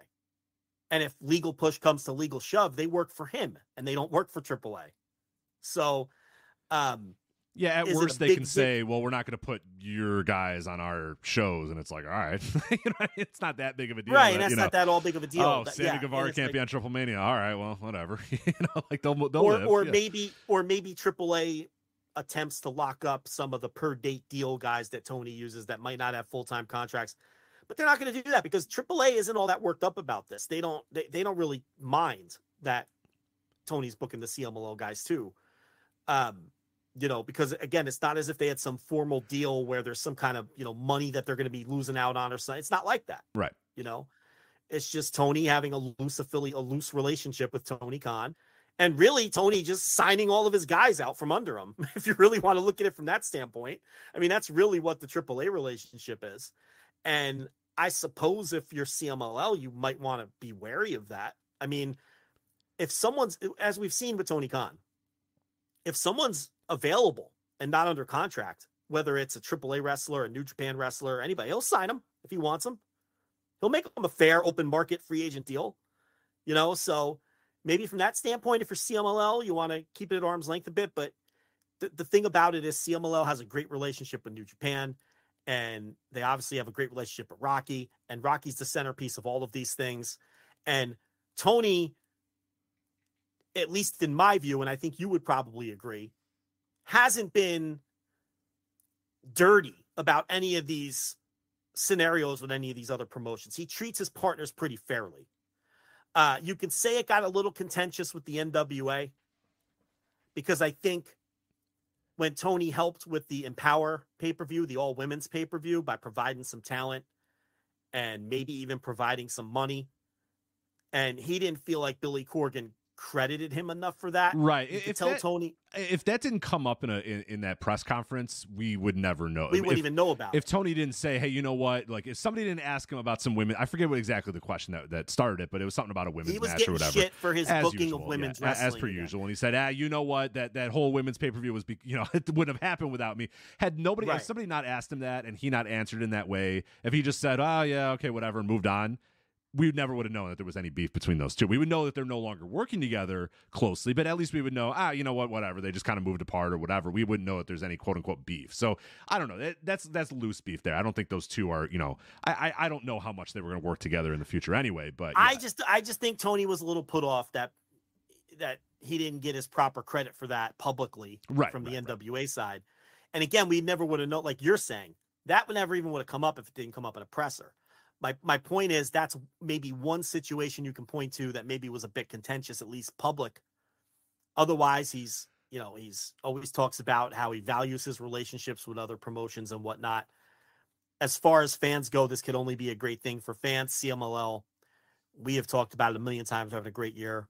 They're going to be in conversation for promotion of the year. Mistico is going to be in conversation for wrestler of the year. They've had shows that'll be in the conversation for best show of the year. And to get a guy like Mistico on your show and push some tickets, to help push some tickets, and then this opens up all other kinds of possibilities. And as people like Rob Bahari pointed out, the schedules are very conducive to one another. The AEW schedule is a Wednesday, Saturday schedule, and that doesn't interfere with Tuesday, Friday Arena Mexico. You know what I mean? It's like perfect if you wanted to bring in more people and bring in a Soberano Jr. or a Mascara Dorada or a Templario or whoever the fuck, give Daniel Brian Danielson his Blue Panther match that he's been clamoring for the last X amount of years. These are all things that are on the table now, but a lot like the AAA thing, it's nothing formal at this point. And I think as long as they keep the AAA affiliated wrestlers out of matches with the CMLL wrestlers, which they're going to be smart enough to do, I don't anticipate, based on the conversations I've had with everyone, there being much of a problem between, look, obviously we know for a fact that the CMLL side doesn't give a shit that Tony works with AAA affiliated wrestlers because they sent Mistico to him. Right. If they had a problem with that, they would have never sent them there to begin with. So we know they don't care. Everyone I talk to is telling me that Conan doesn't care. So now you just keep them apart. So that you just have to live with. You're not going to get your AAA CMLL dream matches in AEW. Right. If you're thinking, oh man, Mistico versus Phoenix, let's do it. I wouldn't, not yet. Maybe down the line, or Penta versus, it might not happen. But I wouldn't rule it out though. I mean, hell, 2 years ago we would have ruled out New Japan and AEW ever working together. You know what I mean? Like, we would have absolutely 100% when AEW started, there was no chance in fucking hell I was going to ever say that they would get together, because New Japan and AEW had a lot of contention at that time, and it all got smoothed out, and we've had 2 incredible Forbidden Door pay-per-views as a result of it. So, you know what I mean? Like, I never say never, but I would say on this one it might be tough. Might be tough. No, yeah, right. You're not going to get any of that unless, the only way you're going to get matches like that are if the AAA affiliated wrestlers who are under contract with Tony have a split with AAA. And then they're free to do whatever they want. And you don't have to worry about any political ramifications or anything like that. At that point, they can go work for CMLL. I guess Phoenix did actually leave AAA, for people that are going to say, Phoenix left AAA. I think I forget if it was actually like an official thing. Yeah, they stripped him of a title and everything. Titles, yeah. So before people get on me, I know, but it's those guys. It's still probably something you're not going to want to listen. You're not going to want to fuck with that and book Phoenix against some CMLL wrestler and risk pissing everybody off. And, they're going to be smart about this. And, I think the key thing for people to remember, and maybe that there was never any formal money deal between AEW and AAA. It was just a friendly, we're going to work together. You're going to send us Kenny Omega now and then. We're going to, send you these guys, and then you're going to sign them. And, and so it's like, what could Conan do about it, even if he was upset? The answer is nothing. He can't do anything about it. Right. Which probably, you look at New Japan as well. You look at like something like an Aussie Open. Those guys, worked both places, and then AEW signed them. And then they became property of AEW and not property of New Japan. And as far as I know, there's not like huge content. I mean, I think it's probably just, does it irk you a little bit if you're New Japan? Yeah, probably. I mean, it probably irks you a little bit, but I think everybody kind of realizes the scope of the wrestling world right now, and that it's probably healthier to work together than to work apart from each other. There's the Goliath that's, starting to fire up a little bit again about, national or global expansion and Europe and Mexico and Japan and stuff. So, this is probably a very good time for, if you're any of those other promotions, if you're the second tier of promotions, or you're not, for if you're an American, you're the second tier, and you're another promotion across the world, like, it's probably conducive to you to maybe start to think about being a little nicer and playing a little more ball with these other companies, as opposed to fighting against them, because there's a Goliath coming, and they might be trying this shit again of global expansion. So be careful, be very, very careful there in Japan and Mexico and elsewhere. So, well, from a fan standpoint, what we now have is, we know the New Japan CMLL relationship is rock solid. We know that CMLL has begun working with Rev Pro. They just had those shows that I'm still catching up on last month. And we know that Rev Pro and New Japan obviously have a great relationship. We know that Tony has spoken about having a relationship with Andy and Rev Pro. And now the last piece of sort of that 4-way puzzle there is, now Tony has a relationship with CMLL. So all 4 of these promotions in 4 different countries, AEW, New Japan, CMLL, and Rev Pro.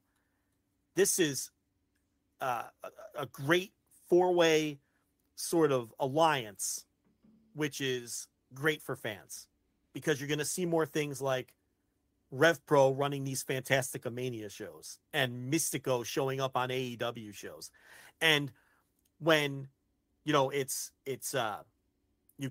could see shows where all 4 of these companies contribute talent and help each other out. And I mean, there's potential for shows that, like, look at Forbidden Door now, where none of the AAA affiliated talent could work Forbidden Door because New Japan is so loyal to CMLL. Well, now we can see CMLL talent on the Forbidden Door shows moving forward. Right. And that adds a whole nother dimension to the Forbidden Door shows and a whole nother slew of sort of dream matches and things like that. Oh yeah, that to me is probably the biggest aspect of this. And we've always been looking from day one with AEW, always been looking for what was going to be their cruiserweight division, WCW's cruiserweight division. The hallmark to some of us of WCW during its prime is that first hour of Nitro, that first match of Nitro, that first match of a WCW pay-per-view would have, your Dean Malenkos and your Rey Mysterios and your Ultimo Dragons and your Juventud Guerreros and your Eddie Guerreros and all those types and those sort of guys, your Psychosis and stuff. We're always wondering where's AEW? What is their cruiserweight division going to be? And when an AEW initially launched, they felt like they had the Strong Hearts. They had the Chinese wrestlers. You had Shima and his guys and all, and that felt like, okay, that could be it. I mean, remember, I forget what Jackson it was. Maybe it was probably both of them at the podium the first time that they had that AEW conference talking about, hey, these guys are doing stuff that you've never seen before. They're going to blow your mind or whatever. And we all thought, okay, there we go. And then there was also the Joshi influence in early AEW of like, okay, maybe this will be their quote-unquote cruiserweight division, which is something that's just dramatically different than what's being done on other American television. And you can start off a show with it, and it's a guaranteed, fun match on your opener, or fun match on a pay-per-view or whatever. And little by little, obviously, COVID kind of killed the Strong Hearts thing. That was never going to happen. And then, COVID also kind of hurt the Joshi thing where they weren't able to come over for a while. And now, AEW does not have that division. They don't have anything like that. This also presents an opportunity to find a market and find a niche that's just not being served elsewhere. And WWE for how many years tried to find a Latin superstar. So many years they tried to find a guy, whether it be a Rey Mysterio, whether it be an Alberto Del Rio, whether it be, a Mistico, with Sin Cara or whatever. They always thought, but they never, because they're WWE, so of course they fucked it up, every which way and every possible way or whatever.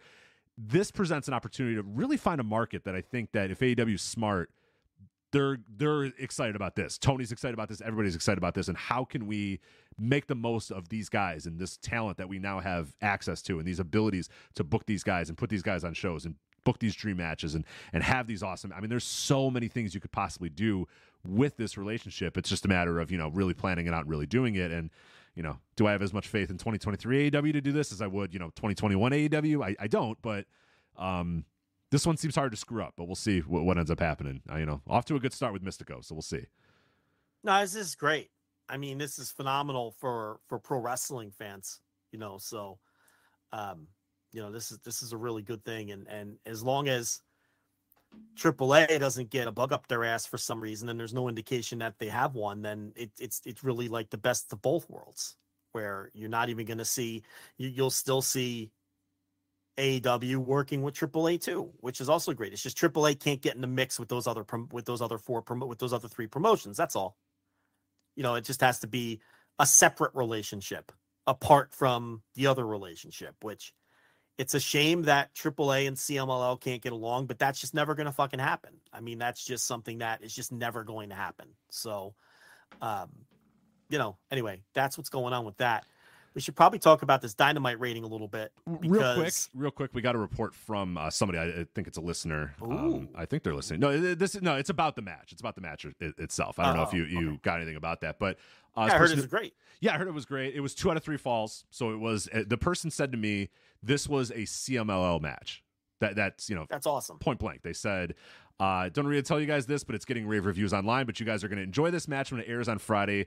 Also, I don't know if this was said on TV yesterday, but the match was 2 out of 3 falls. So they gave you a CMLL match there. It wasn't an Americanized match. Authentic. It was 2 out of 3 falls, authentic CMLL, rave reviews from everybody.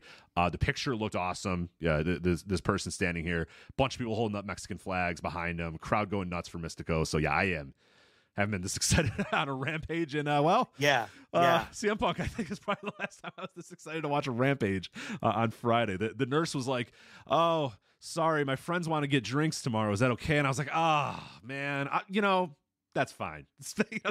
Take all the time you want, honey. I don't care. I really sold it. Like, she's like, "Oh, I forgot to tell you. Is that okay?" And I'm like, I'll find dinner myself and just hang out here. Whatever. It's like, I'm just gonna eat pizza and watch Rampage. Fucking rocks. I can't wait. It's gonna be incredible. Yeah,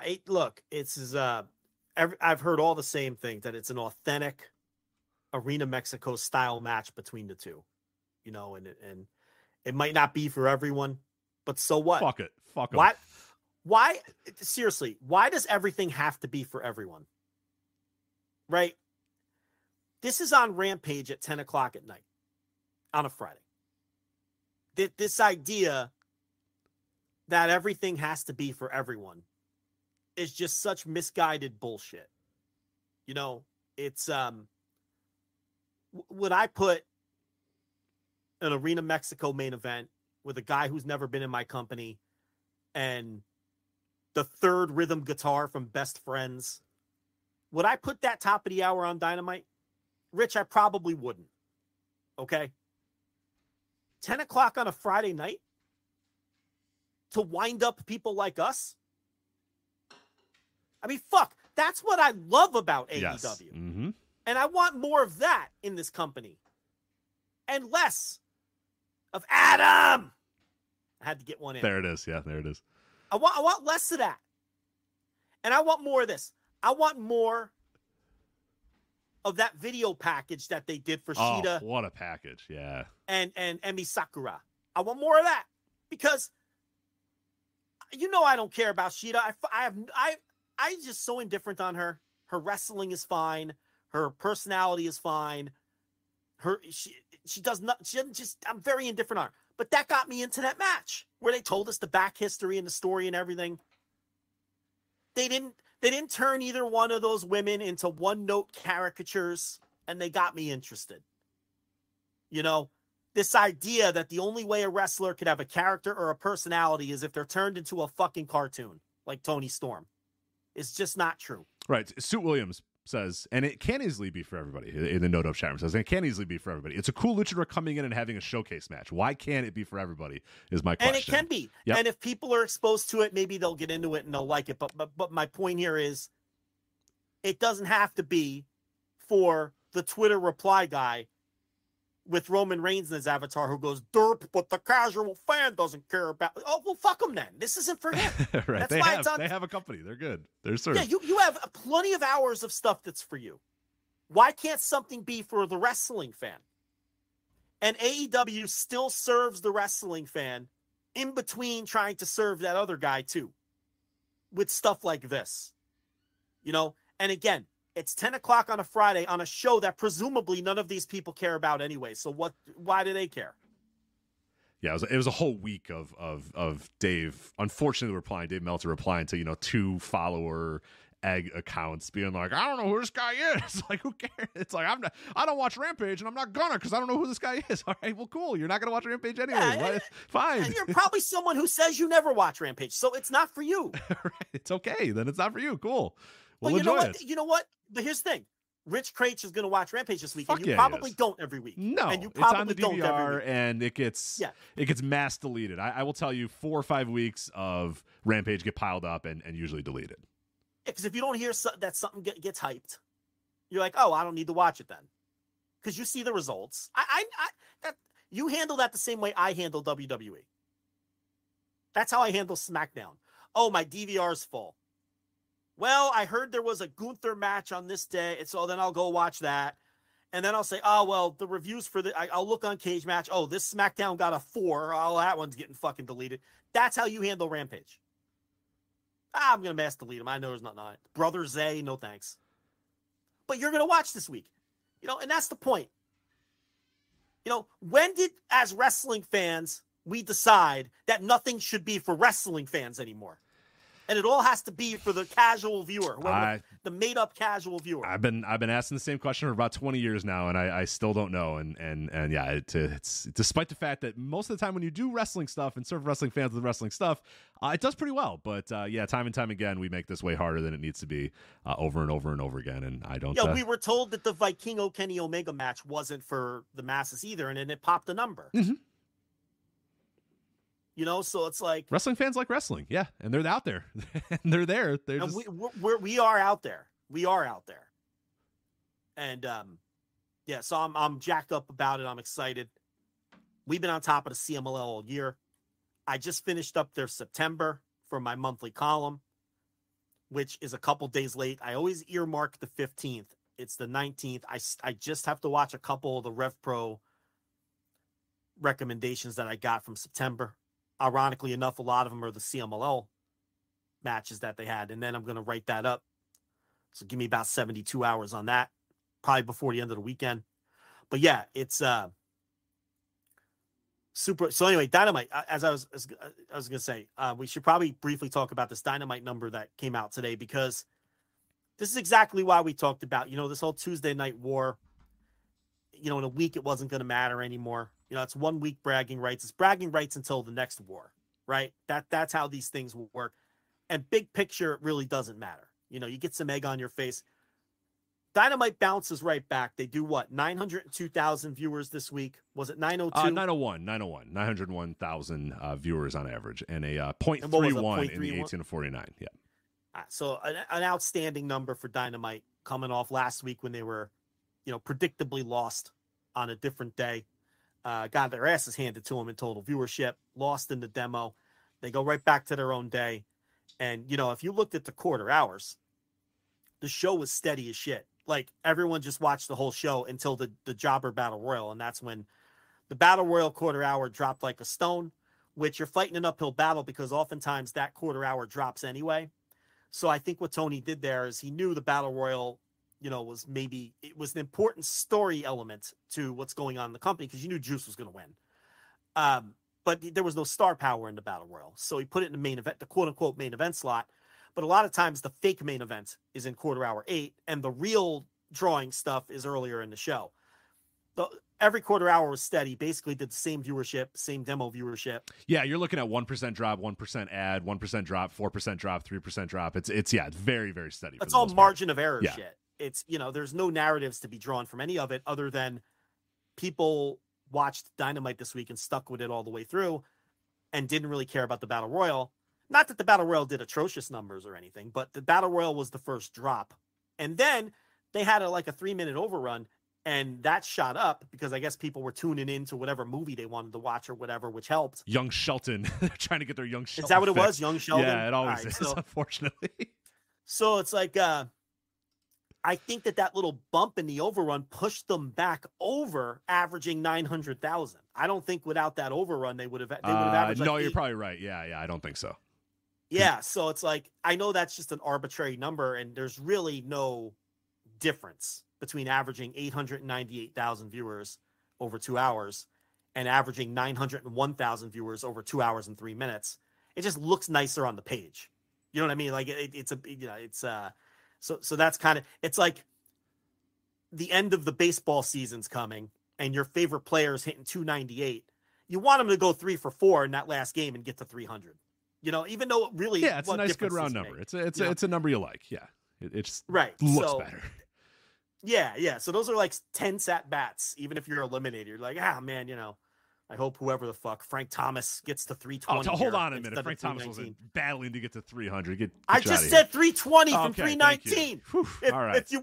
If you weren't busy doing your imitation of the what do they call, what does Tom Lawler call Dave? He calls him the something steamroller. I think he calls him I think he calls him the San Jose Steamroller. The San Jose Steam. Yeah, if you weren't busy being the San Jose Steamroller over here, you would have heard me bump it up to 319 so and good. 320. Tom Lawler's the best. Man. So, yeah, because he's one of us. Yes, Lawler is one of us.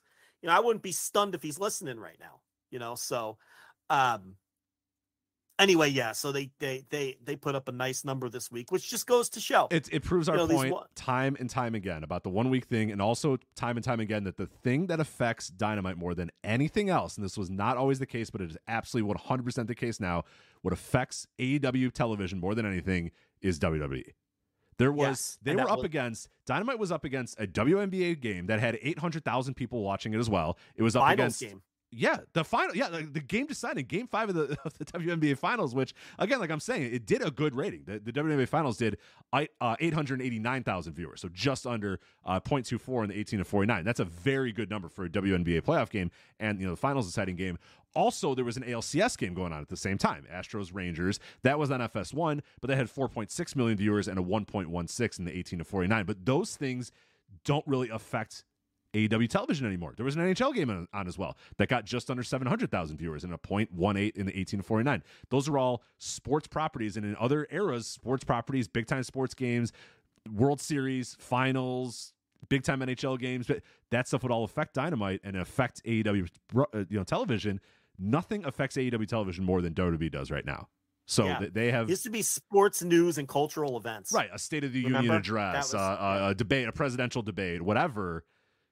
You'd get all those sort of things, but now it's the storming of the Capitol. Unfortunately, that was remember that one? I do that. It happened on a Wednesday. I know, of course. There was a while there where there was like about 6 months or whatever, where like all of these just like crazy things would happen on a Wednesday. It'd be like a horrific hurricane has come and destroyed, half of this state on a Wednesday.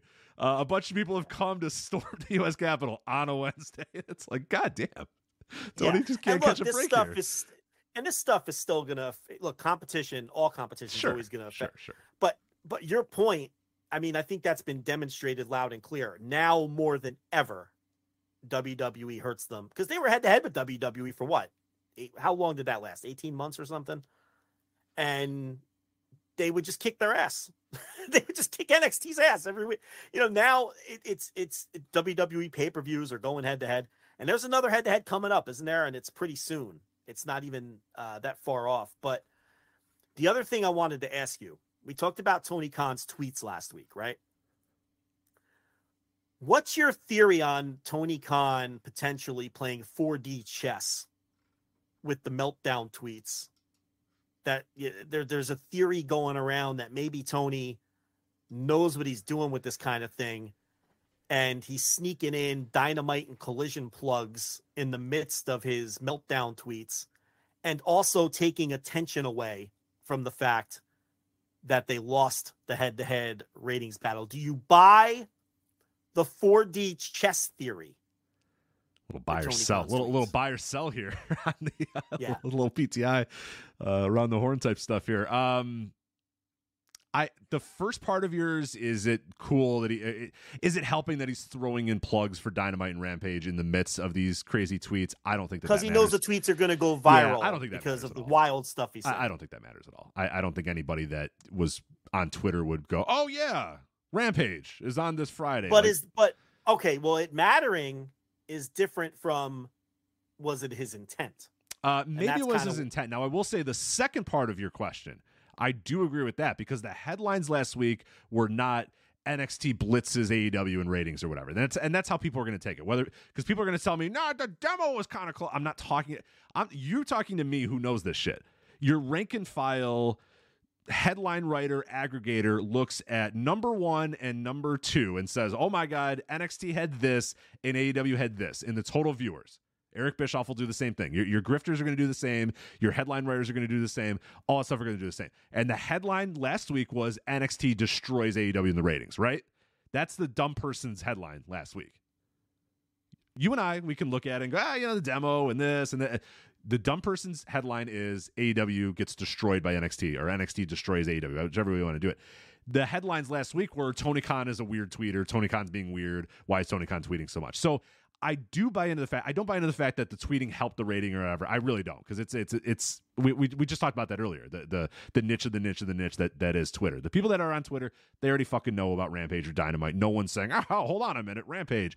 But I do believe that making the story and making the headlines on all the different aggregators and all the different websites, the fact that Tony Khan's tweeting and he's being weird about it, and all on YouTube and all the grifters and all that sort of stuff, they didn't have time to talk about NXT destroying quote unquote AEW. Their focus was Tony Khan's tweeting. What is he doing?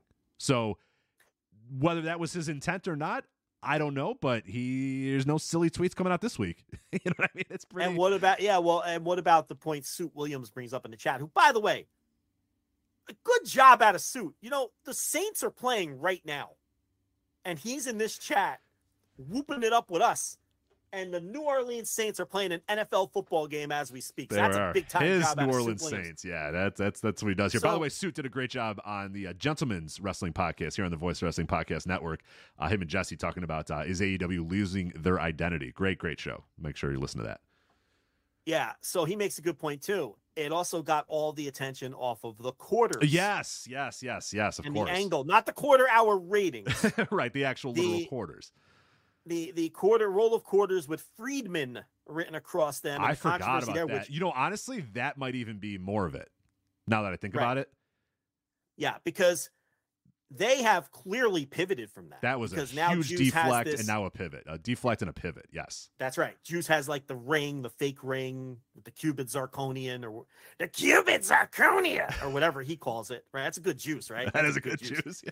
So he's got the ring from TJ Maxx, with the I just saw that. I saw that. I went to the high school that the Juice Man went to just a couple days ago. Got to see his yearbook picture from the 2006 graduating class. Didn't you send that to me? I did. Yeah. Then I was at the actual school a couple days ago. I went to meet my buddy for an open gym or whatever, and he was like, hold on a minute. We stopped midway through the game, and he walked me over to their, the high schools have like all the yearbooks like laid out in like a not like a laminated, but like a framed thing or whatever. And there he is, old Juice. Yeah.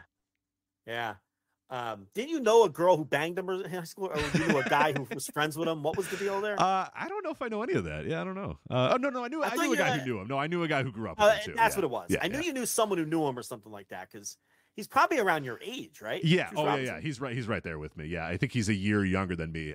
Give or take a year or something. People told me he was weird, and I went, well, yeah, he's a professional wrestler now. Like the person that knew him was like, yeah, he was kind of a weird kid. And I was like, well, of course he was a weird kid. He's a pro wrestler now. Like, I mean, he's weird by pro wrestler standards. Right. Like I'll tell you what though, he's really carved a niche here. He is like a great mid-carder. Like, the voice, the persona, like he's a great stooge for Jay White, like a mid-card stooge. He's like the perfect guy to do the JOB for MJF here before MJF faces the boss of the group. So I've enjoyed him and his comments in the background when Jay White's talking. But yeah, so a possible deflection and distraction from that controversy, which it appears as though they've pivoted from, and it looks like the roll of quarters is history. Now, look, knowing MJF, who knows? Maybe the roll of quarters gets back in the mix during the actual match with Juice, because MJF is a very stubborn's not the right word for this one. He's a very what's the word I'm looking for? Principled, very principled, very headstrong, very in his beliefs. Like, yeah, if he thinks this will be something that will be good for the story or whatever, I don't see him dropping it completely. And to be good for the Jewish community, right? Which is what he's very big on, and all of those sorts of things. So who knows? But it appears as though they have pivoted away from it. So I guess this is a long-winded way to say, I guess you agree with the idea that maybe a lot of Tony's surface insanity could have been 4D chess. Yeah, it may have been. I don't know. Because this week there's nothing. I don't know. What is Tony tweeting this week? I don't even remember. Don't even know. So yeah, maybe it was.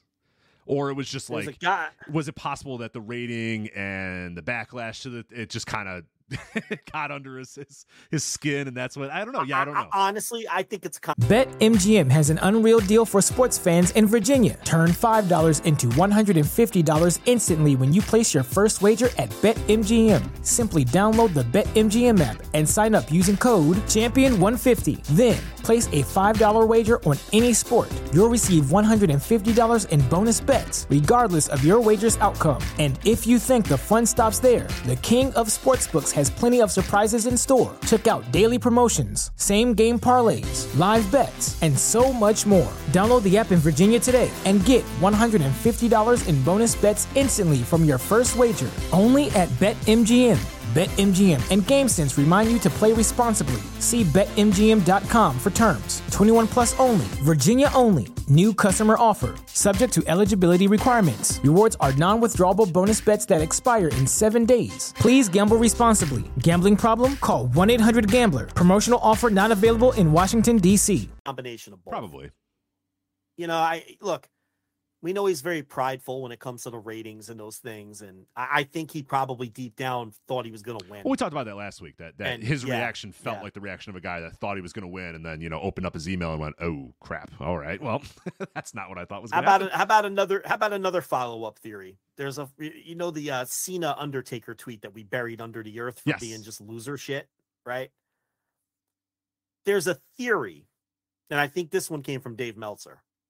Someone can correct me if I'm wrong, that the meaning behind that tweet wasn't to soften the loss, but it was a parody tweet because whenever AEW does a rating, everybody comes at Tony with no million.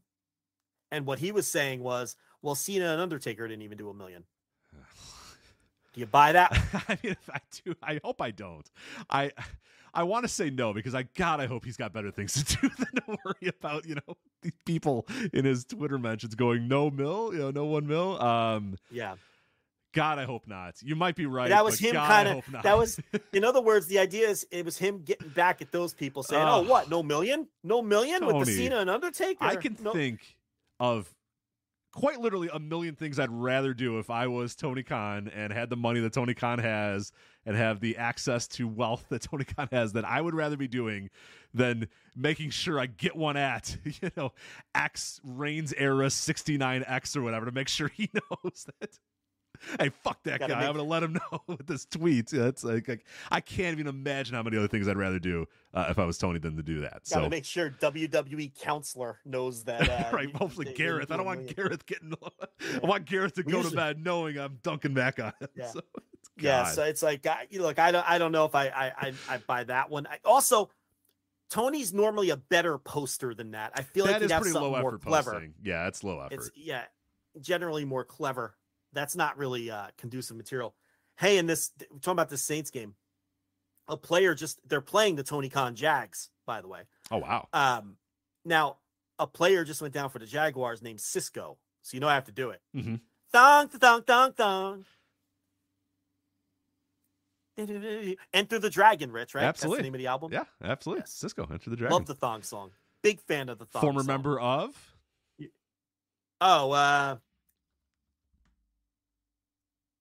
You know what? Come on. I can't waste everyone's time. If you gave me like 4 minutes, I can come up with it. Come on. I'll give you 4 minutes, baby. Let's go. No. No one wants to hear me go, for 4 minutes. I think they do. You can get this. I promise you can get this. No, I know I can get it if I had enough time. I got to dig deep in the brain. Do you need a hint? But I would love a hint. Sure. Okay. 2 words. That's not helping. I'm not going to come up with it. Oh, man. Now I'm starting to decide if I should leave you in your thoughts. Should I even tell you what it is? Maybe I'll come up with it halfway through the rest of the show. Okay. I'm sure the chat room will chime in, but they'll ruin it, of course. They'll ruin it, of course. But baby, make that booty go. That thong, the thong, thong, thong. Yeah. You just want me to tell you? Every time TLB comes home and I give her a hug and feel around down, I'm like, oh, I go, thong, thong, thong, thong. Yeah. Good for it's you. An exciting day. You know? Yeah, that's good stuff. Yeah. Drew Hill, by the way, is the name of the band. Drew Hill, God damn it. Former Dallas Cowboy, Houston Oilers receiver too, but spelled differently. Oh, really? I didn't know that. This is DRU. Yes, they are DRU. They are DRU. Yeah. Not Drew Hill spelled in the. Yeah, I believe it's named after a park. There's like a park in Baltimore that they're named after. So. Drew Hill, who I don't think he was a Cowboy actually, but he was definitely an Oiler. Love the Oilers.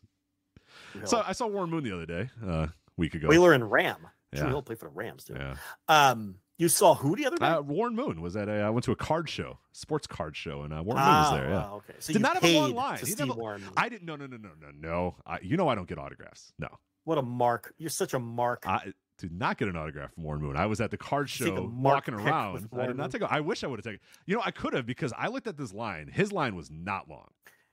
Did you bring your 1990 Pro Set Warren Moon football card to be signed by Warren Moon? And then sold immediately. The racket that was going on here was incredible. So you have like this giant table with like all these dudes, Marcus Allen, and then you have current Bears, Justin Fields is there, and then Gary Fensick is next to him or whatever, and then Richard Dent, and all it's this long lineup, and then Warren Moon's there or whatever. It's a long lineup of guys, and there's a long line to get these guys autographs. And then what you can do is you can get the autograph, walk to the table next to the autograph table, get it graded by a grader at that moment right there, who obviously is going to grade it high because yes, Warren Moon's right there, and I just saw you get autographed by Warren Moon.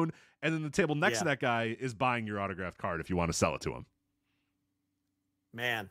And people are doing it. I was like, you came here, paid $50 or whatever to get Warren Moon's autograph on a card. Then you paid $20 to get it graded. And then you sold it for whatever amount to this guy. Like, I don't know. Did you really make out? Like, I feel like the people behind the tables know what they're doing here. And you, behind the other side of the table, are getting fucking like... You should have, that's that whole world is just. Oh, it is ridiculous. It is a ridiculous world. I bought I did buy a whole set of Frank Thomas cards though. Speaking of the aforementioned Frank Thomas, $100. Came home with about 250 Frank Thomas cards. That'll work for me. Now that you're a mark for. Absolutely. Admittedly. Well, he's like the one guy I actually had all of Frank Thomas cards growing up. Like I would trade as a kid. Like I'm sure I gave up some very, very expensive cards, but I'm sure because I would be like, Ken Griffey Jr., take it. I want Frank Thomas. So I would trade any card for a Frank Thomas card or whatever. And I ended up at the end of my, card collecting days, I ended up with, 100 or so Frank Thomas cards. And now I think I've rounded out the collection here with the binder that I bought of Frank Thomas cards. But no, I did not pay to get a mark pick with Warren Moon. I should have. It's like 4 people in Warren Moon's line, utter shit. And then Justin Fields has really? He had nobody. I was like, that's Warren Moon, man. Like I almost gave a pity. I almost gave it a pity buy. Like, you know what? No, let me go talk to Warren Moon about like I don't even have anything for him to sign. I just talked to him about being an Oiler or whatever. But yeah, he had like 4 people in his line, and I was just like, what is going on here? These kids don't respect Warren Moon. Chicago. Yeah, he has no cachet here, but yeah, that's the problem. Man, many a Tecmo Super Bowl championship won with Warren Moon. I think that's what I would talk to him about. Yeah, I just talked about video games. The aforementioned Drew Hill, Haywood Jeffries, Ernest Givens, Curtis Duncan. That's always my team. That's always my team. Because people sleep on the Oilers because they don't like.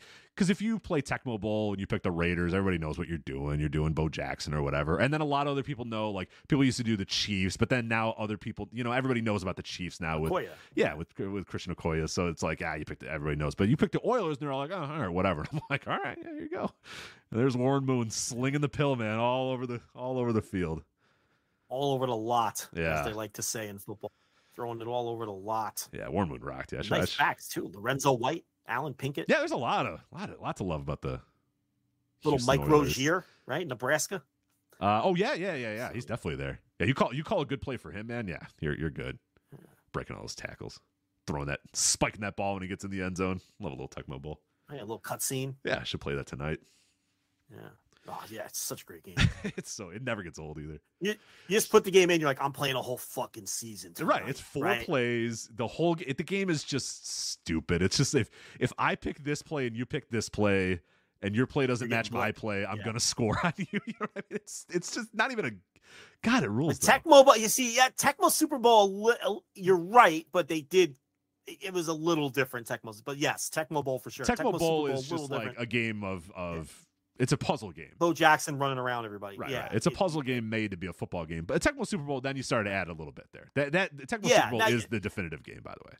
Now you're still going to get the nano sack if they pick your play. Sure, that is still going to be a thing, unless you really have the quick finger and you can get the pass off. But you might not even. You know what I mean? But but the thing is, in Tecmo Super Bowl, it's a 1 in 8 chance that they're going to pick your play. Whereas in Tecmo Bowl, it's a 1 in 4 chance because there's only 4 plays in the playbook. So it does, it decreases the chance of picking the same play. And if you're really good, even if they pick your run play, if you're really good and your guy is in excellent condition, there's a chance that you can get around the nano blitz and pick up some yards. I've played so many fucking games of Tecmo Super Bowl.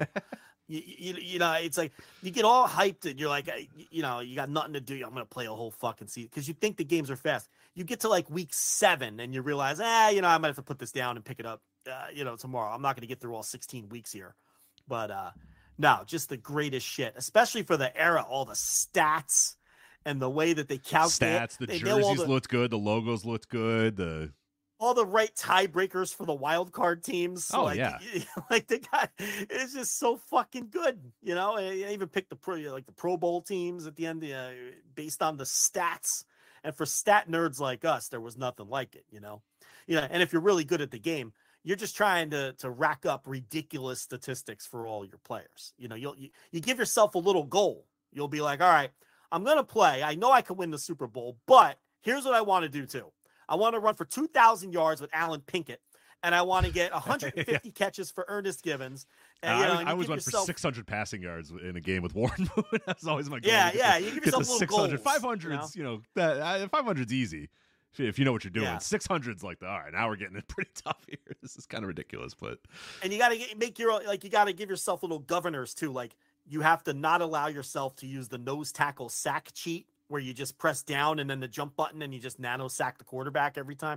Like you can't allow yourself to no use cheesing. That you can't cheese. Can't be cheesing out there. No cheesing. Well, you have to restrict yourself. You have to say, all right, only one nose tackle cheese per game, you know, and then you got to save it for the right spot, right? And then execute it properly. Because if you do it all game long, it's just bullshit. And that's how it's like Mike Golick ends up with 78 sacks by the end of the season because you're just spamming, you know what I mean? You're spamming the fucking nano sack. But, oh, what a fantastic game. Yeah, man, I'm going to go play that right now. Fuck the rest of the show. MLW, they had a show. It was fine. Move on. All right. Bound for Glory. I'll be there. Move on. All right, yeah. I guess we'll do the rest of the show. We only got an hour, and then we can go play Tecmo Bowl. But also on Dynamite this week, we should note Sting made his retirement announcement. He addressed the crowd, let the world know that AEW Revolution 2024 will be his final wrestling match. Now, I think this is a smart thing to do here. Now you've established this, you've let people know, and I think Sting has, definitely endeared himself to many wrestling fans over the last 3 decades at this point in Sting's career. So now it's a great opportunity it's a smart opportunity too, because now AEW's coming to town. Sting might be there. You might want to buy a ticket. It might be the last chance to see Sting. Revolution, that's going to be a huge show, a mega show now. And you all can also plug, hey, this is Sting's last time in X. This is Sting's last time here. It's his last time in Atlanta. His last time in Florida. His last time in California. Like, there's a lot of things that you can do with this, and I think it's smart. And I think it's probably time for Sting to go. It's shocking that he's still lasted as long as he has and is still as good as he is, but this is probably a good time for him to go and move on. So I like the idea of the announcement. I like the idea of setting the exact date, so now everybody kind of knows what the end point is going to be, and hopefully, and it does seem like this is a retirement that's going to stick for Sting, and he's, I mean, it probably has to stick given his age. I don't know if he's going to do anything else he might do something else in wrestling some other point in his life, but it does feel like this is it for one Steve Borden. 64 years old right now. He will be he won't turn 65 by the time Revolution comes up, though. His birthday's in March, so he will retire as a 64-year-old wrestler. Yeah, Tony let him call his own shot on this, and he said, because a lot of people were like, why didn't you time it for Wembley? And it's like, well, Sting's going to retire when Sting wants to retire, and I guess Sting gave him the word that the end of this contract would be it. And lines up with, was it the Revolution pay-per-view? Revolution 2024. That's the early year one, right? That's February, usually February. Yeah, usually February. Mostly late February. Sometimes early March, but somewhere in that range. So that'll come sooner than people think. And you can market Sting's final appearance in all these different markets, and hopefully build to a long-term final match. He's never had a singles match in AEW, so. Maybe he goes out with a singles match. They've really done what I would call a perfect job with Sting since they signed him. I don't think I would change anything. No, it's been great. It's been great. You can knock them for a lot of things, and we do, especially from a booking standpoint. There's a lot of head scratcher things, but Sting is one of the things they really nailed, from his presentation to the amount of times that he's used. He's not overexposed. He's not underexposed. He's used just right. The association with Darby Allin, which has undoubtedly helped Darby. Darby I think he's become a better promo working with Sting. I think that should be the final match. Honestly, it should be Darby versus Sting. And it could be. How I do it. Yeah, and it could be. Maybe. Yeah, that would be a great idea. And I think it's helped Darby in his programs and his feuds to be aligned with Sting.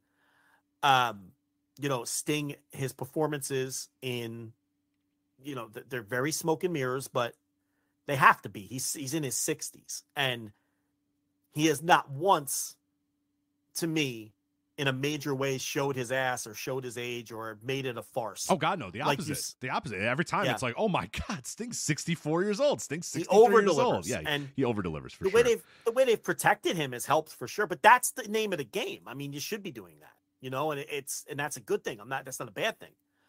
And a lot of times these older guys, like, go listen to our audio on Muto's retirement run. It's like, it's dreadful, Sting has never looked out of place or looked like they had to slow down so he could keep up with everyone. He's just been a part-time guy on the roster who, because of the face paint and because of the shape he stays in and because of his performances, could pass for 44 instead of 64. And it's been what I would call legitimately a perfect run. And that the credit goes to Sting, of course. And the credit goes to Tony Khan for understanding how to use this asset. And let's not forget that early in the run, he was a legitimate business mover. Yes, he was. He would move quarter hours. He would move ratings. He would sell tickets. He was a legitimate business mover at the start of the run. And of course, that wasn't going to last forever. But he's provided value all the way through, particularly in being aligned with Darby Allin. I think you're dead on. He probably should face Darby in the final match. But he's going to do what he wants to do. And Tony's going to let him call a shot.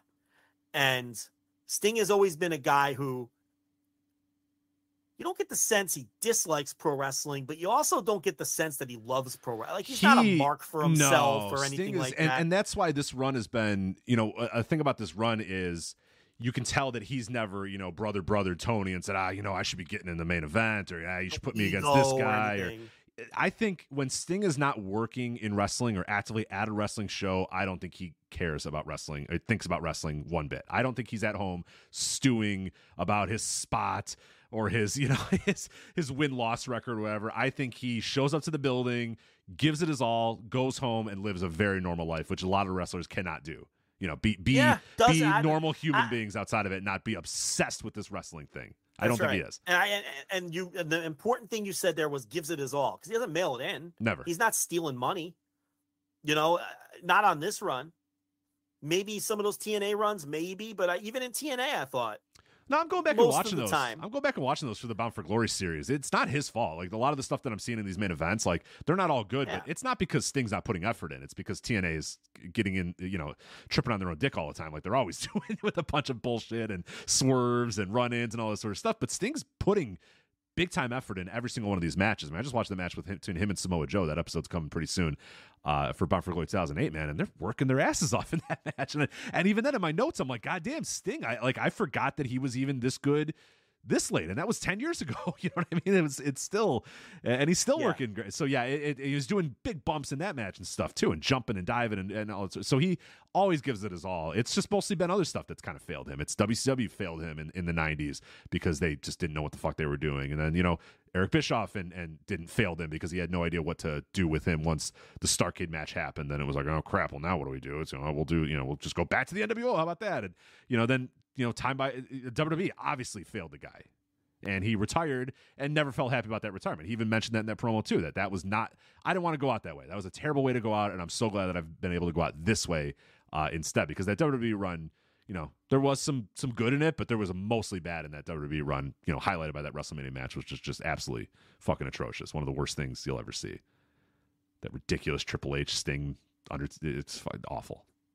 Yeah, and I mean, he only at the end of the day had 3 or 4 matches, and then the Seth Rollins match where with the injury and everything, and on this run, and remember that was 2015, and he didn't come back to AEW until 2021.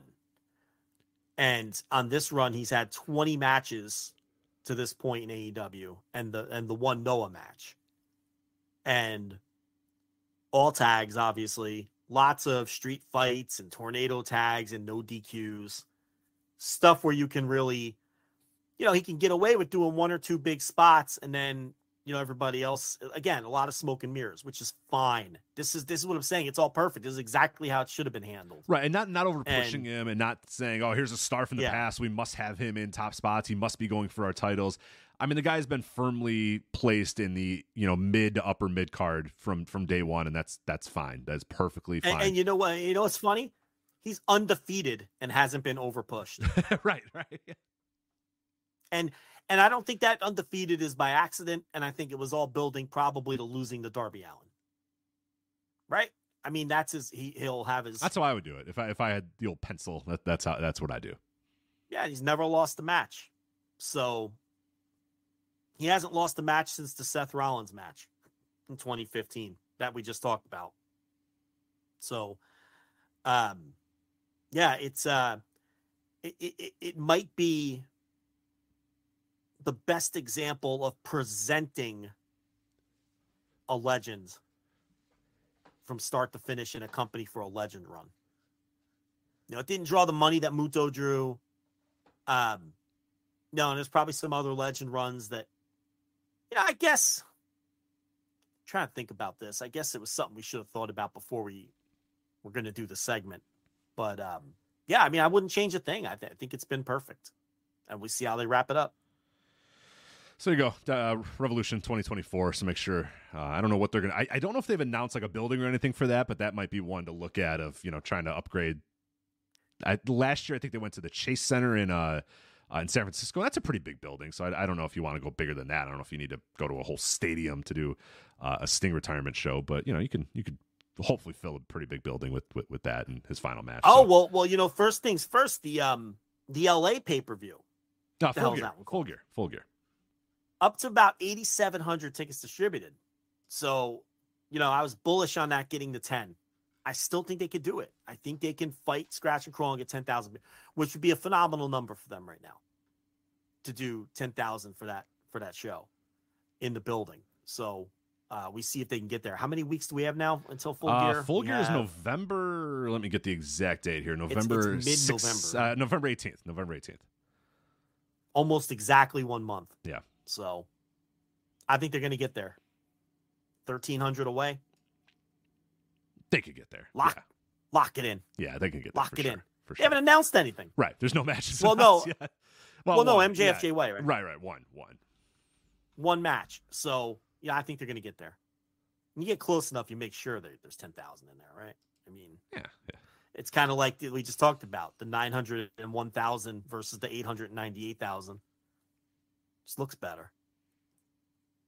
Get them 2-for-1s going if you have to, right? For sure. Yeah, you'll find a way. They'll get there. Yeah. We'll get there for sure. All right, let's this last part of the show. Well, actually, real quickly, and then we'll get to the last part of the show. We'll go quick hitter on a couple of topics here. ROH Final Battle official comes to Garland, Texas, Friday, December 15th.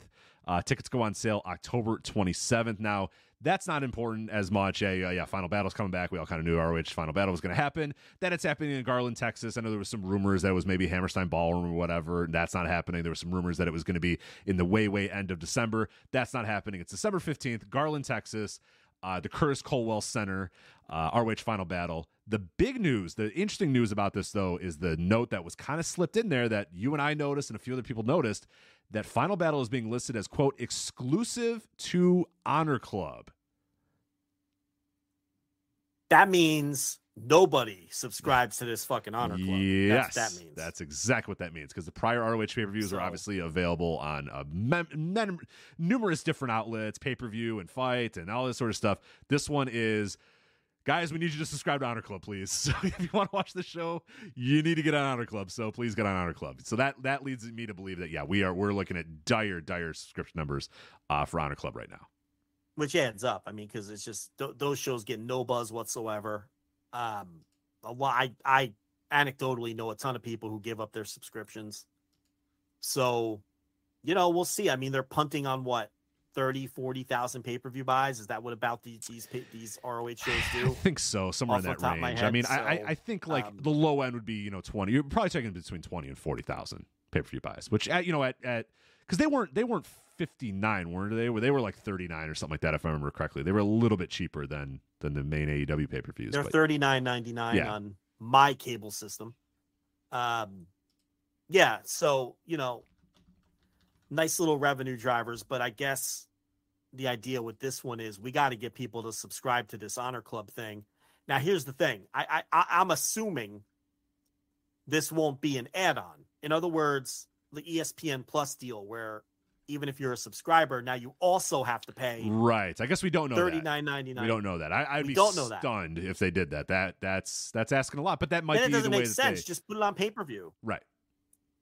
Because you're going to make more putting it on pay-per-view rather than asking people to take 2 steps. To subscribe to the service, then buy the pay-per-view inside the service. A service they're not familiar with, maybe. I mean, to me, you're just, I don't know, just keep it on pay-per-view if that's the case. You're going to make more money versus I don't think you're going to drive enough subs to the service. That seems clunky to me. If you're just going to give people Final Battle as part of their $9.99 that month, I think it'll work to some degree to get people to subscribe. Oh, for sure. I mean, I'm and back. Then what you're going to have. I'm back. You got me. You got you. I think there's a number of people are coming back. Well, the idea might be, all right, they know internally, they probably have their estimates. Let's say they anticipate if this were on pay-per-view, 40,000 people, 30,000 people buying this pay-per-view. How many of those people were already Honor Club subscribers? Let's say if Honor Club hasn't lost a single subscriber. What did Tony say when he gave the first numbers? 12,000 subscribers or something like that? Yeah, somewhere in that range, say, let's just call it 12. So we know people have dropped it, but let's just assume it's still 12 for the sake of this discussion. Okay. That means that there'll be 18,000 people who you project would have purchased the pay-per-view. And now if they want it, are going to have to subscribe to Honor Club for the $9.99. Why wouldn't those 18,000 people do that, especially if they're getting the show $30 cheaper? Of course. Right? Yeah, of course. So you figure you're getting at least 90% of those. Let's call it 90% of those people.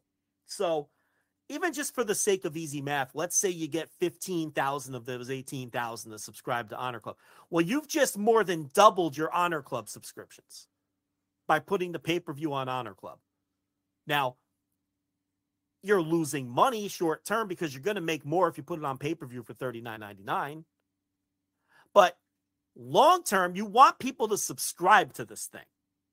Because long term, you'll make more money the more subscribers you have. Right. You want them to subscribe, find out that they enjoy the service, they find stuff, or they forget to unsubscribe from it or whatever. You want the long-term growth of the Honor Club as opposed to the one-time purchase of a pay-per-view. Okay, great. And all the pay-per-views have been great. So they've gotten a lot of people to come back and rebuy those pay-per-views time and time again. But I guess the idea would be, let's grow this Honor Club thing a little bit. And it's a good idea. I mean, I get it. I absolutely get why they're doing it. It'd be tough for me to swallow, giving up the revenue for those pay-per-views, which has done pretty well. But if Honor Club, if the numbers are as dire as they probably are to necessitate this, then you got to do something with this Honor Club thing because it's dying on the vine, if not. Yeah. And if it's an in-app purchase, then this doesn't make any sense to me. That doesn't make any sense to me. Unless it's like $10 on an in-app purchase or whatever. But in that case, it's like, yeah, you're even still, I think people are going to see that as being jerked around and asked to do too much. Right. You're creating a gateway, yet another gateway for them to get through. Yeah. Right. Too many steps. And I wouldn't even approach it that way. And then we see, like, is this going to be, are they going to do this for a year? Are they going to do, try this for a couple pay-per-views in a row? Just to kind of get people to resubscribe, from that standpoint, I think it'll work. Like you said, then people forget. People will say, "Oh, I'll just drop out before January." But as we know, with these services, people forget to unsubscribe. And again, anecdotally, I've had so many people tell me, Royal Quest 3 was going to be was going to stream live on the Rev Pro gimmick, and people were like, "Oh yeah, I forgot to." Yeah, unsubscribe from All In. Well, I guess I'll watch that show and then I'll unsubscribe or whatever. So yeah, it's right, which was smart business by Andy, getting New Japan to agree to that, because he probably understands that's the case. There was going to be people who forgot to unsubscribe after All In, whatever that show was called. What was that called? The Rev Pro show, All In weekend. Everyone knows the Copper Box one, the anniversary show. Yeah, the anniversary show. He's like, all right, well, I get them for another month because if they know I have Royal Quest, they'll be reminded. Oh yeah, but I'll just keep because I want to watch, and then maybe they'll forget again, and I get them for another. That's smart business. And a lot of this is just people. Look, I have so much shit I subscribe to that I don't use because you're like, I'll get around to canceling that shit. You just never do. So, if that's the idea here, and it's funny because I don't think a lot of people noticed that on the tweet, on the show poster. I did not see any other news. I actually looked around and I was kind of surprised that there was no other aggregator or news site that picked up on the exclusive Honor Club. It's on the graphic, but you look at press releases, you look at aggregators, copying and pasting stuff. It's not mentioned anywhere else. So yeah, many other people probably don't realize that what we're saying here, that it's exclusive to the Honor Club. Now, what that means, like you said, is an in-app purchase or additional, thing that you're just going to get with your subscription. We don't know just yet. I know prior pay-per-views have been available on Honor Club, and I'm currently asking somebody in the Notable chat room if because they're on the Honor Club website now, how much it was to buy them on the Honor Club before this. Like if you wanted to buy Death Before Dishonor or whatever on Honor Club, how much was it? Was it $39.99 as usual? I'm sure it was. Yeah, I'd be fairly certain it was. I'm sure it was the same price, but I would be pretty surprised if this is the same price and then not available on pay. That I don't think would be a wise move, unless there's some issue with their pay-per-view distribution. But why would there be? I don't. No, someone's asking about Hammerstein. It's not Hammerstein. It's not Hammerstein. Garland, Texas. December 15th, Garland, Texas, Curtis Colwell Center. Because their production team and all the crew is down there already because they're in Texas around that time for what the fuck is it? Winter is whatever. Battle of the Belts. Dynamite. Battle of the Belts is coming up and all this. Yeah, there's a bunch of stuff and Dynamite. No, it's not a Battle of the Belts. It's a what's the Dynamite they do in Texas around that time? Oh, Winter is coming. Is it Winter is Coming, or is that the one in January? That I thought was I don't know. Nah, got me. I don't know when Winter is Coming usually is. Well, there's probably a freakazoid in the chat. Yeah, because last year this show was in Arlington. This year it's in Garland, so another North Texas. There is a Battle of the Belts this weekend, by the way, though. The Battle of the Belts is this weekend. Yeah. Doesn't matter. But tacked on to Collision, not Rampage. Right, and it also doesn't matter. So oh my God, it's not good. I mean, Brother Zay versus Johnny Hungy versus who's the third jerk in that match? Kip Sabian to determine a challenger for Orange Cassidy. And it's like, I understand it's coming on after Collision, middle of the night. You could put some effort, right? Why make us sit through Brother Zay versus Johnny Hungy versus Kip Sabian on Rampage? Why not just pick whoever's winning that match? Why could you not just announce, like, all right, if you want to do Brother Zay versus Orange Cassidy, just do it, and then do something else on Rampage. Why are you making us watch that guess what? awful three-way match? I a little spoiler alert. So if everybody wants to jump ahead, Joe, who do you think won the three-way dance to face? I don't know. I guess Johnny Hungy. Yeah, that's who won. So yeah. So it's like, of course, it was going to be Johnny Hungy out of those three names or whatever. Was it just announce? So that's my point. Johnny Hungy. Just announce Johnny Hungy, and then you don't have to waste a segment on Rampage on a three-way match. That I don't care how much of a freakazoid you are. No one could possibly want to see that match. Who wants to see that?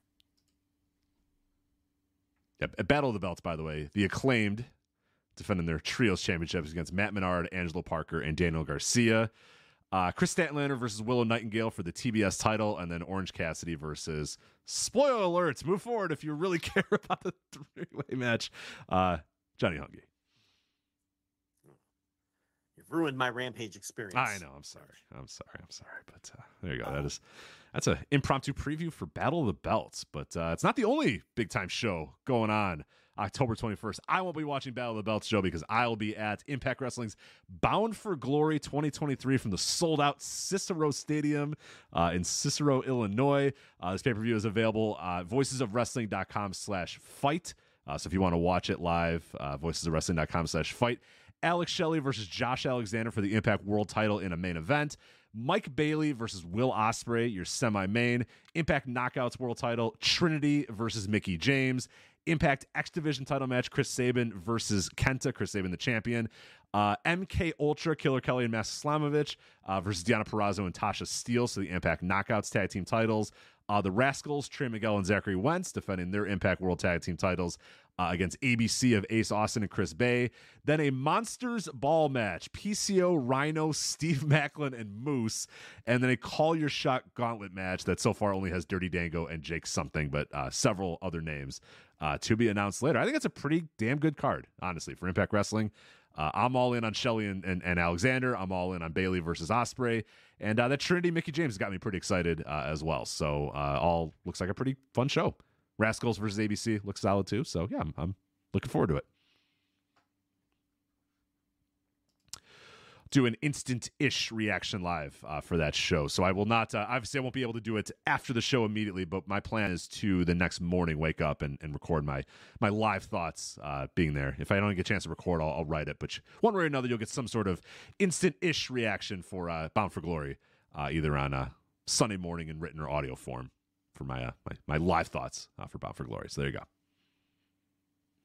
Will Ospreay. Yeah, Will Ospreay, Mike Bailey. That's why I bought the ticket. They announced Will Ospreay. I was just like, I can't miss Will. If Will Ospreay can't wrestle 30 minutes from my house and I not go, you know what I mean? Like, you can't miss this guy. Are you kidding? No, can't do it. I mean, I didn't care who he was facing, and he's facing Mike Bailey. That sounds good to me. And Alex Shelley and Josh Alexander sounds great. Like I said, a lot of stuff in that show. But really, my ticket was bought for Will. It's like if Will's wrestling near me, you have to go. I have to see. Can't fuck up an opportunity to see one of the best of all time, wrestle in your backyard. Maybe a little chick magnet Punk makes an appearance, right? That'd be, hey, he should. I've said, I love this wave of reporting, and I'm using reporting in the biggest air quotes ever, of people saying, Impact Wrestling would be interested in CM Punk. No shit, dude. Really? You think? How do you not make the call? Of course you make the call. Of course you make the call. Impact Wrestling would welcome CM Punk. Gee, you fucking think. Rich Craich would love to have sex with Tony Storm. Report that, too. Go report that. See how far that goes. Like Chappin. Yeah, Chappin. Report that. Rich. Interested. It's like, come on. Of course Impact is interested in CM Punk. You make the call. If you're Punk, of course. We talked about that a little bit last week. If I were him, I mean... I don't know how Juice Robinson's going to feel. Hey, you know what? I know his deep, dark secrets about where he went to high school. So, hold your horses, Captain. That's what he'll say. Great. What are you doing? That's what he would say. Yeah. Call him by my last name and stuff. Yeah. Call yourself the captain, huh? Right. He's going to come at you with that ring. Yeah. Throw the quarters at me, too, if he's still got them. But,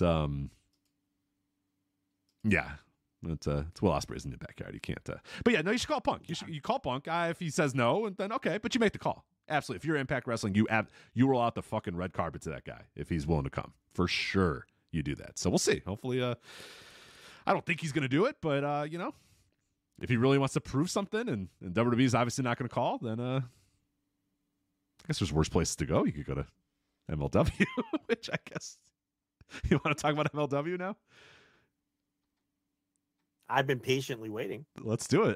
MLW Slaughterhouse. For some here's how you got me to watch MLW Slaughterhouse, by the way, which is available on Fight. Well, I can answer that. VoicesOfWrestling.com/Fight, by the way. Hey, it's a big time pay-per-view from a Major League Wrestling company. So Major League, the world of which never stops. The actual way you got me to do this is this morning. You copy and pasted the following into my Slack chat here. MLW National Openweight Titles Falls Count Anywhere match.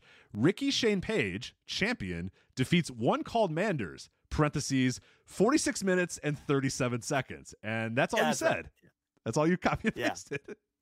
And I said, oh no, oh God, all right, fine. And then I started watching MLW Slaughterhouse. So that's how it happened. It just happened like that. So it organically. Well, anytime you have a chance to watch a 47-minute Ricky Shane Page match, you have to take you gotta take it. You just gotta take it. And much to my dismay, this was not on the up and up, this 46. I thought the bell rang and these two men brawled and hit each other with weapons and kendo stick shots for 46 minutes and 37 seconds. And I was like, I must watch this. This is a moment in time that I must need to be a part of. In fact, it was just a match where they went to the back and then they fought in the back and then they pretended that they were fighting through the rest of the show. And then it came out in the semi-main event, and then they finished the match and went, that went 46 minutes. So it did not. I am guessing that one Ricky Shane Page and one called Manders did not actually wrestle for 46 minutes. But you know what I love about this? Someone still timed it. Somebody still timed it through yes. the other two matches. Someone who works for Cage Match was like, I got to get a second stopwatch, right? Because what happened here is, so they're fighting and they're brawling to the back, and they go to the back, and Matt Stryker and Joe Dombrowski are like, do we even have enough cameras back there to follow these guys? They're like, we don't. And then so they go to the back and they're like, well, we'll try to follow them as best as we can. And then 4 seconds after they're in the back, they go to the ring, and the ring announcer goes, the following matchup is. It's like, all right, we're just gonna. Right. It's like that match never ended, but we're just gonna move on with our day and see how that one ends. And right on cue, once another match ended, they were ready to come back to the ringside area to finish their match. So we got some cut-ins throughout the show. We got some cut-ins of them brawling in the back. Yeah, we saw them brawling in the production truck, and we saw them the fight. The ring truck. They got the ring courage truck for a little while there. Yeah. Yeah, the fight never stops in MLW.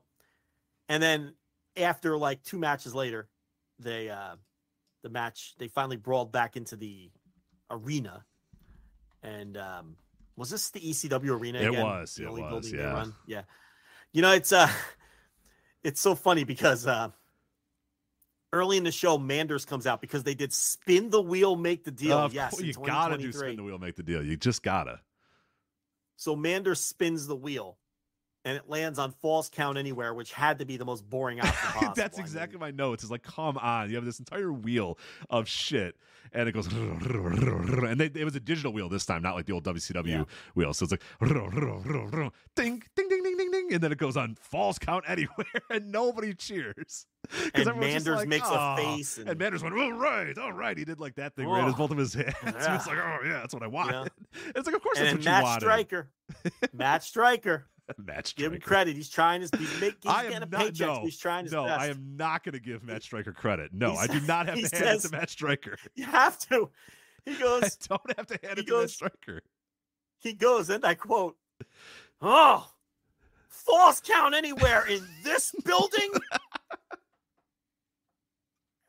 And I'm like, I got it. The guy's right. It's the ECW arena. Been a lot of great Falls Count Anywhere action here in the old 2600.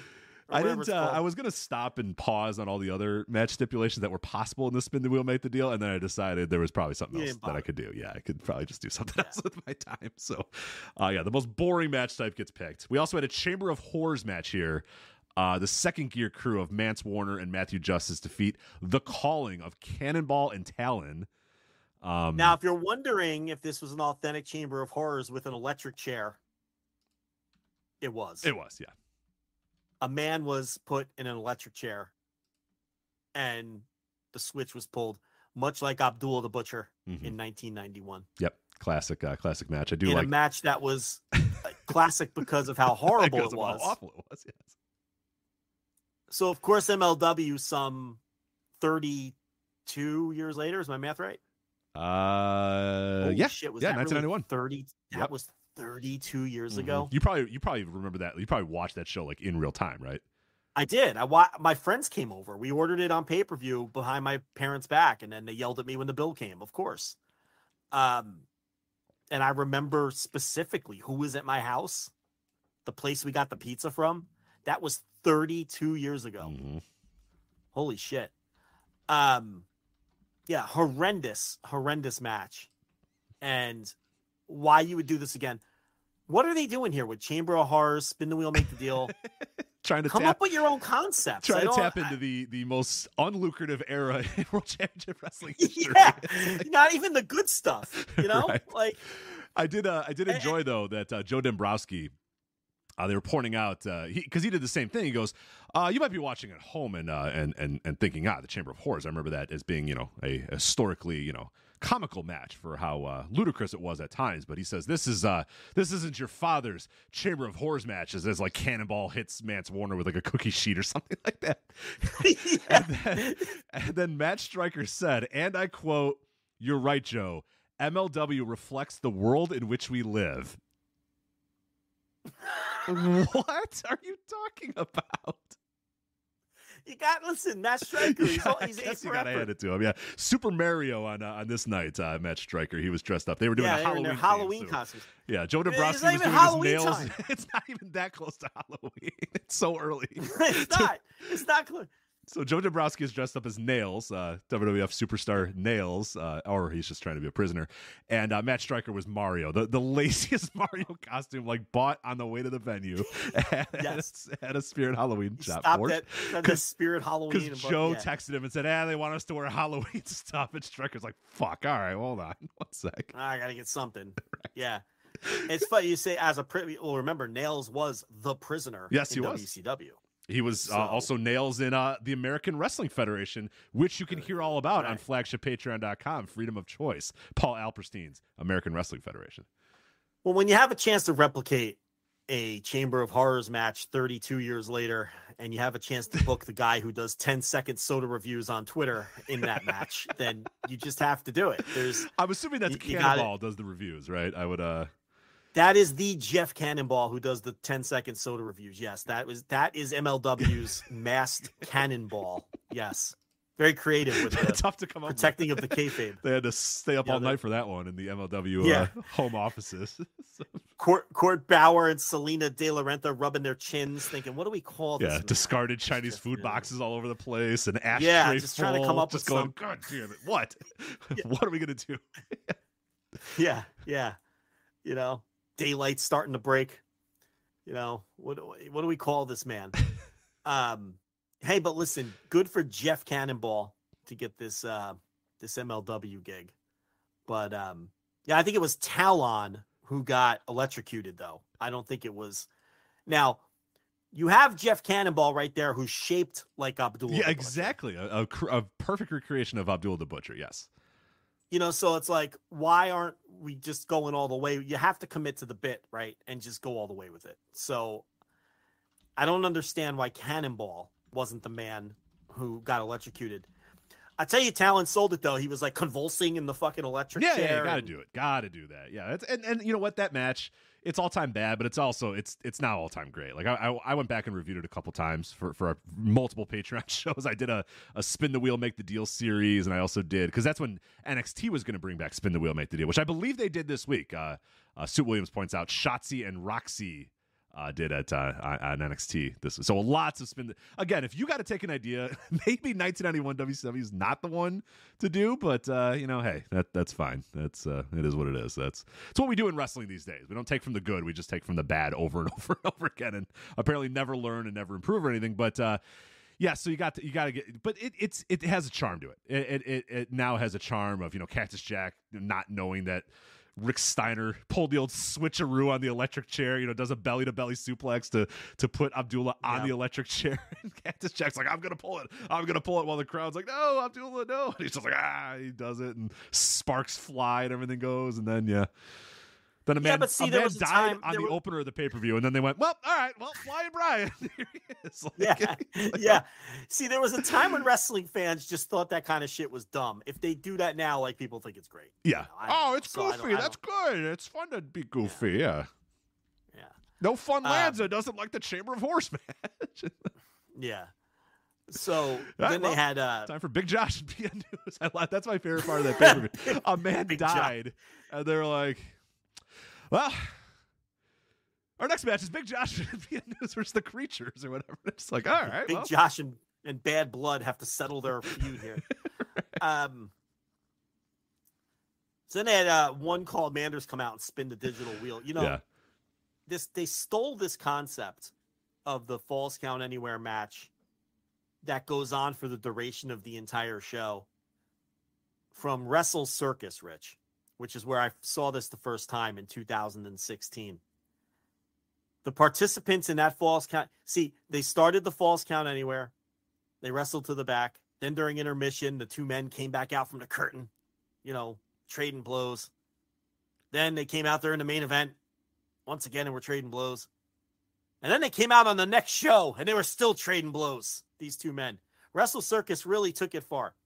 Do you want to know who those two men were who took place in the Falls Count Anywhere match where I first saw this concept?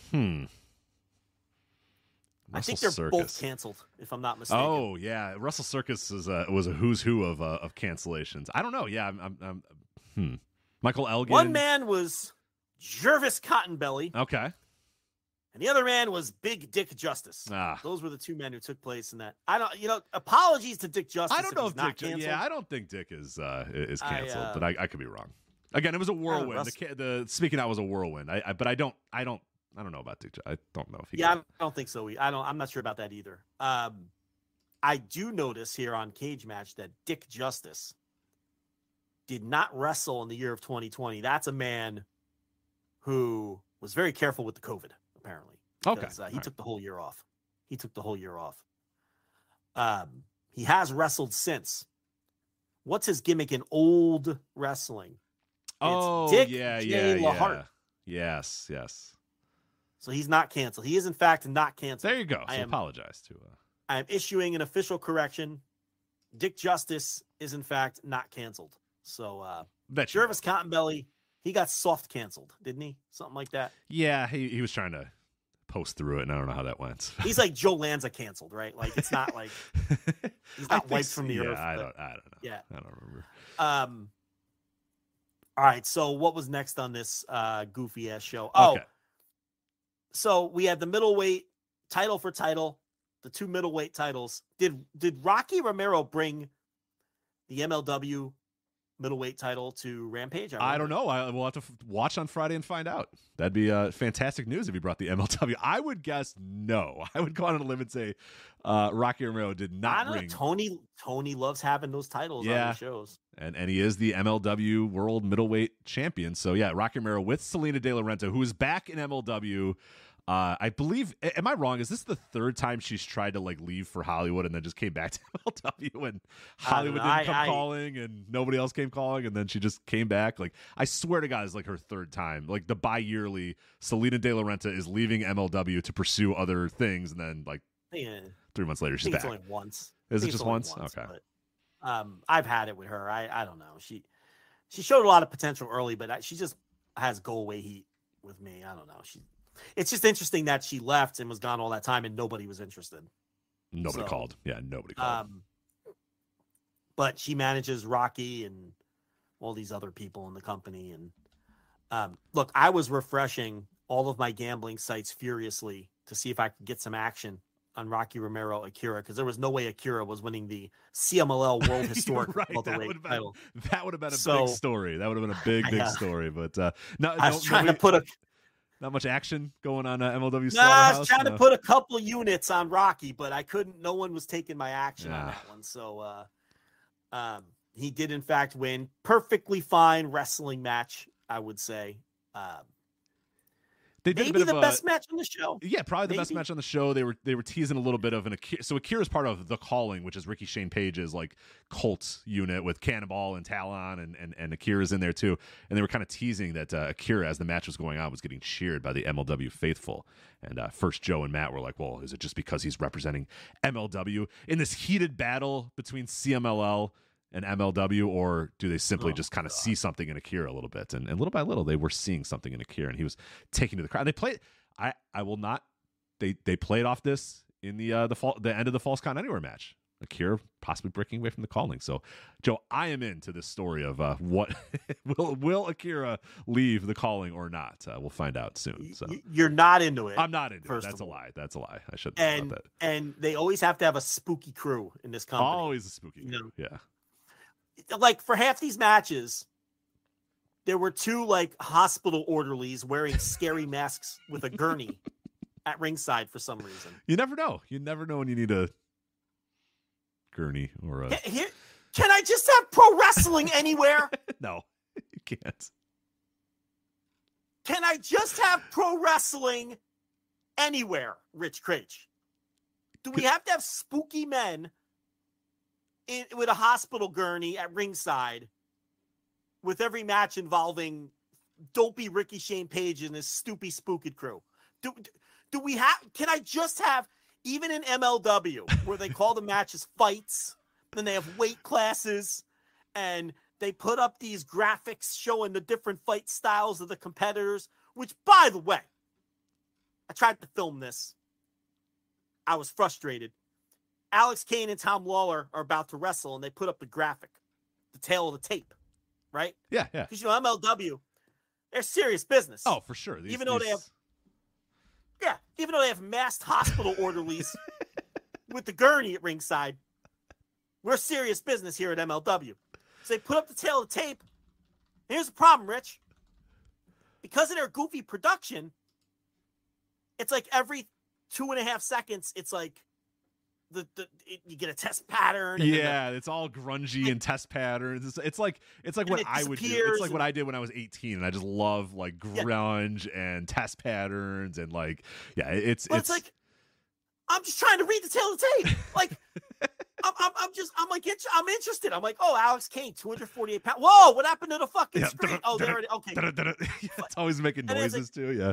Oh, okay. There's this fight style. Let me look at Tom Lawler. Oh, there goes the fucking screen again. I can't read it. Just, can we leave the fucking graphic alone so I could read the damn tail of the tape? You made me sit through a Chamber of Horrors match where a man got electrocuted to death. You got this gurney at ringside with the two spooky orderlies with the fucking masks on. Can you at least let me read the tail of the tape? You can't read the tail of the tape. The tail of the tape is unreadable because the tail of the tape is interrupted by their goofy production. Why even put the tail of the tape up if I can't read the tail of the tape? That annoyed me. I'm glad you noticed it too. Fighters. They're called fighters. Yeah, these fighters. You can't call your guys fighters and say they're having title fights and they're weight classes and all this other shit. And then have spooky orderlies with a gurney at ringside with your spooky crew that you have to have on all these shows. So I don't know. Rocky and Akira was fine. Yeah, that was the best match on the show by far. By far, yeah. Yeah, I mean the main event. Maybe the main event was good too. Main event wasn't that good, but great. It was an average match. What match was better? What match was better on the show? No, none were. But by far, why am I even dissecting this as much as I am? Yes, Rich, it was the best match on the show by far. There it is. Here's one that wasn't. Janai Kai versus Delmi Exo for the featherweight title in the super serious MLW promotion. Weight classes, yes.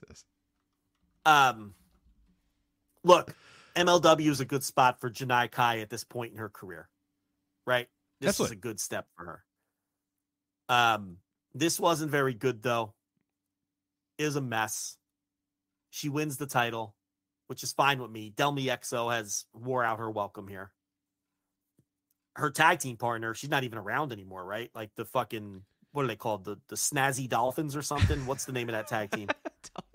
Hold on, I'll find it. Are you thinking of the Sea Stars? The Sea Stars. Yeah, Ashley Vox and Delmi, the Sea Stars, because they're sisters. Yeah. So, do you get it? They're Sea Stars because they're sisters. Yeah. Correct. Mm-hmm. I don't know. Yeah, that's a good. I don't know where Ashley Vox is. That's a good point. I'm not sure. No, it's just been Delmi Exo for a while now with the ML dub. So, and she's been this champion for like a fucking year or something, right? Or a long time. She has been the champion since April. She beat Taya Valkyrie to win the title in April. Well, yeah, that's right. When Valkyrie was appearing on MLW after she had already debuted in AEW because the matches were so schedule was out of control. Yeah. The last time the Sea Stars wrestled in MLW was 2021. That's when when Ashley Vox exit stage left. What has she been doing? I don't know what Ashley Vox is doing. I'm not sure. I'll tell you what she's been doing. Nothing. She wrestled a couple times after that. And the last time she wrestled was last June. Okay. Looks like that's over. Yeah. Yeah. So did a little bit of Tony Khan ROH.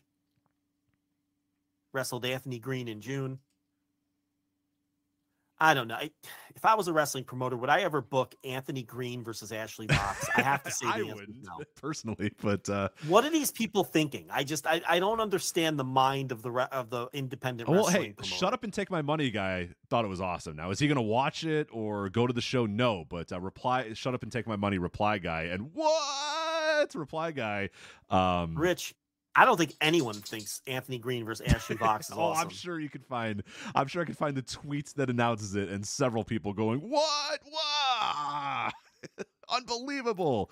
None of them watched it though, but they're the Futurama gif, right? Yeah, right. The Shut Up and Take My Money Futurama gif guy, yeah. So anyway, Delmi Exo is no longer the champion. No. Janai Kai. And if you really want me to break down and analyze MLW, this was the right move. Right.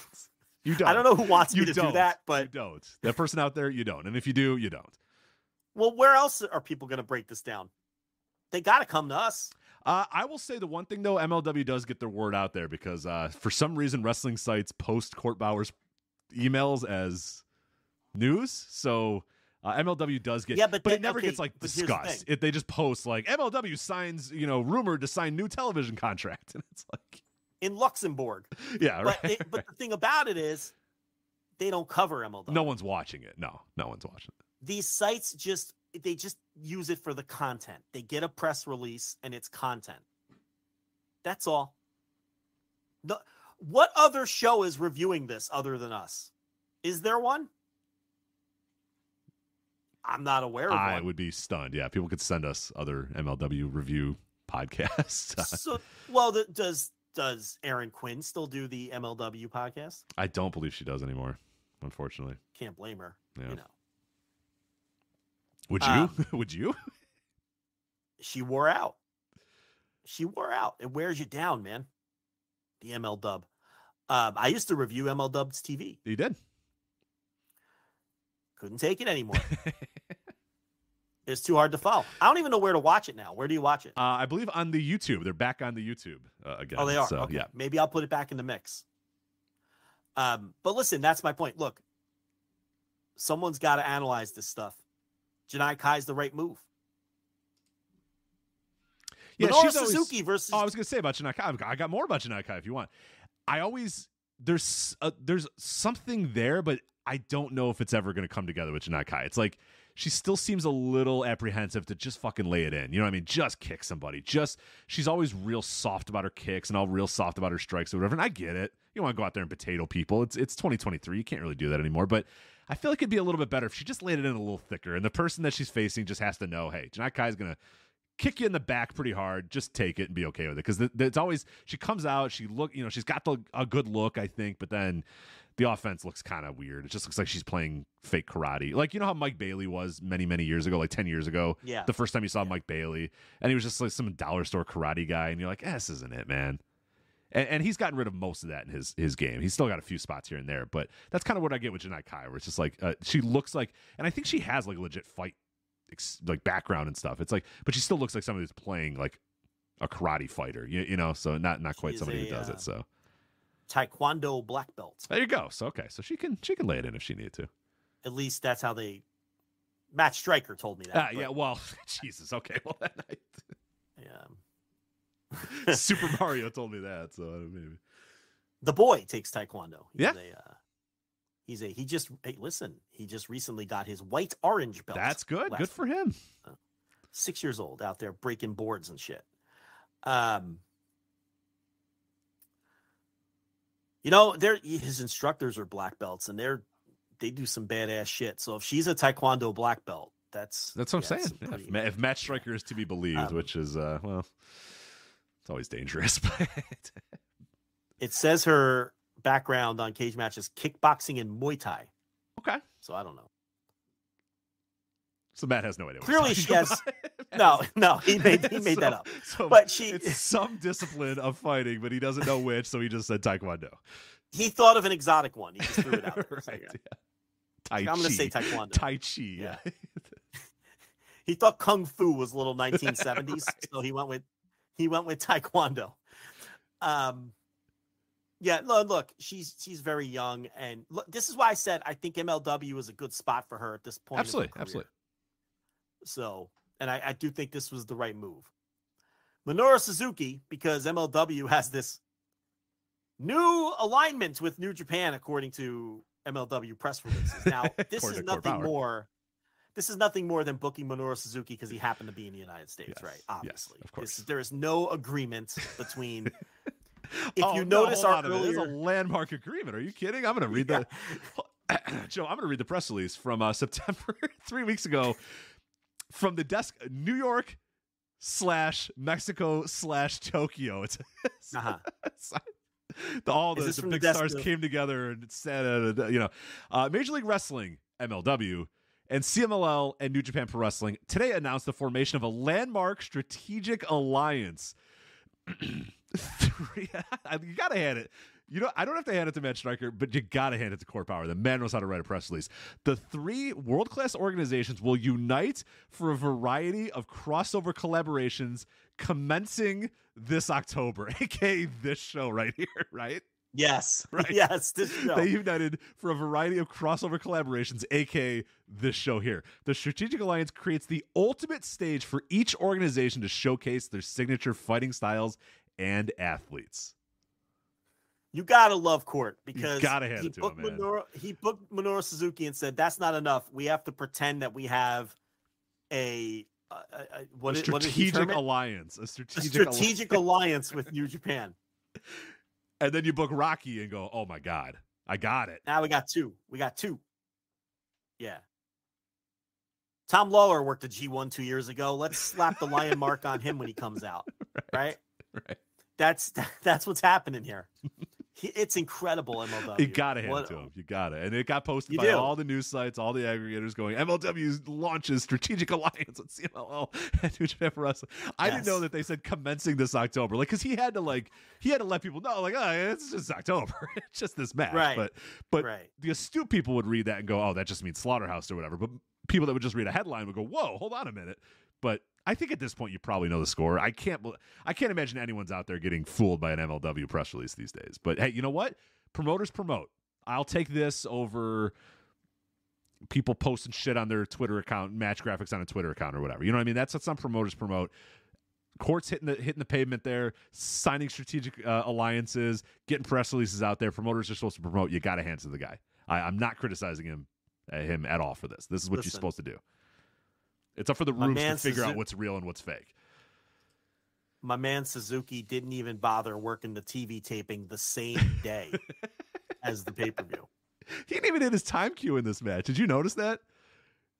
Listen. He didn't even do he did the clap thing, but then the song went and he was just like, I'm already in the ring, whatever. he didn't sync it up. Yeah. No, he didn't even bother syncing it up. That's the whole Minoru Suzuki experience too. There's no other point. You want to get people to sing the song. I'm looking at the TV taping, which was, again, done the same day. 0 New Japan. I guess the strategic initiative or whatever it's called. Strategic alliance. It was all of one show with 1.5 New Japan wrestlers is what it was. Remember, he had Lawler as the half, right? I counted Rocky as the half because he was defending a CMLL title. Okay. All right. It's fair. Yeah. I'm not even counting Lawler.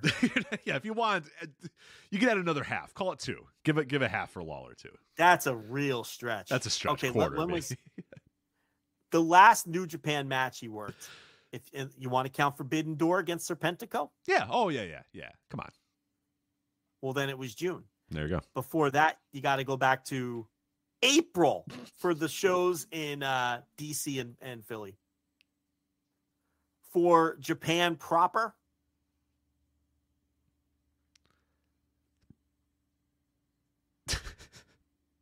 August 2021. August 2022. I was going to say.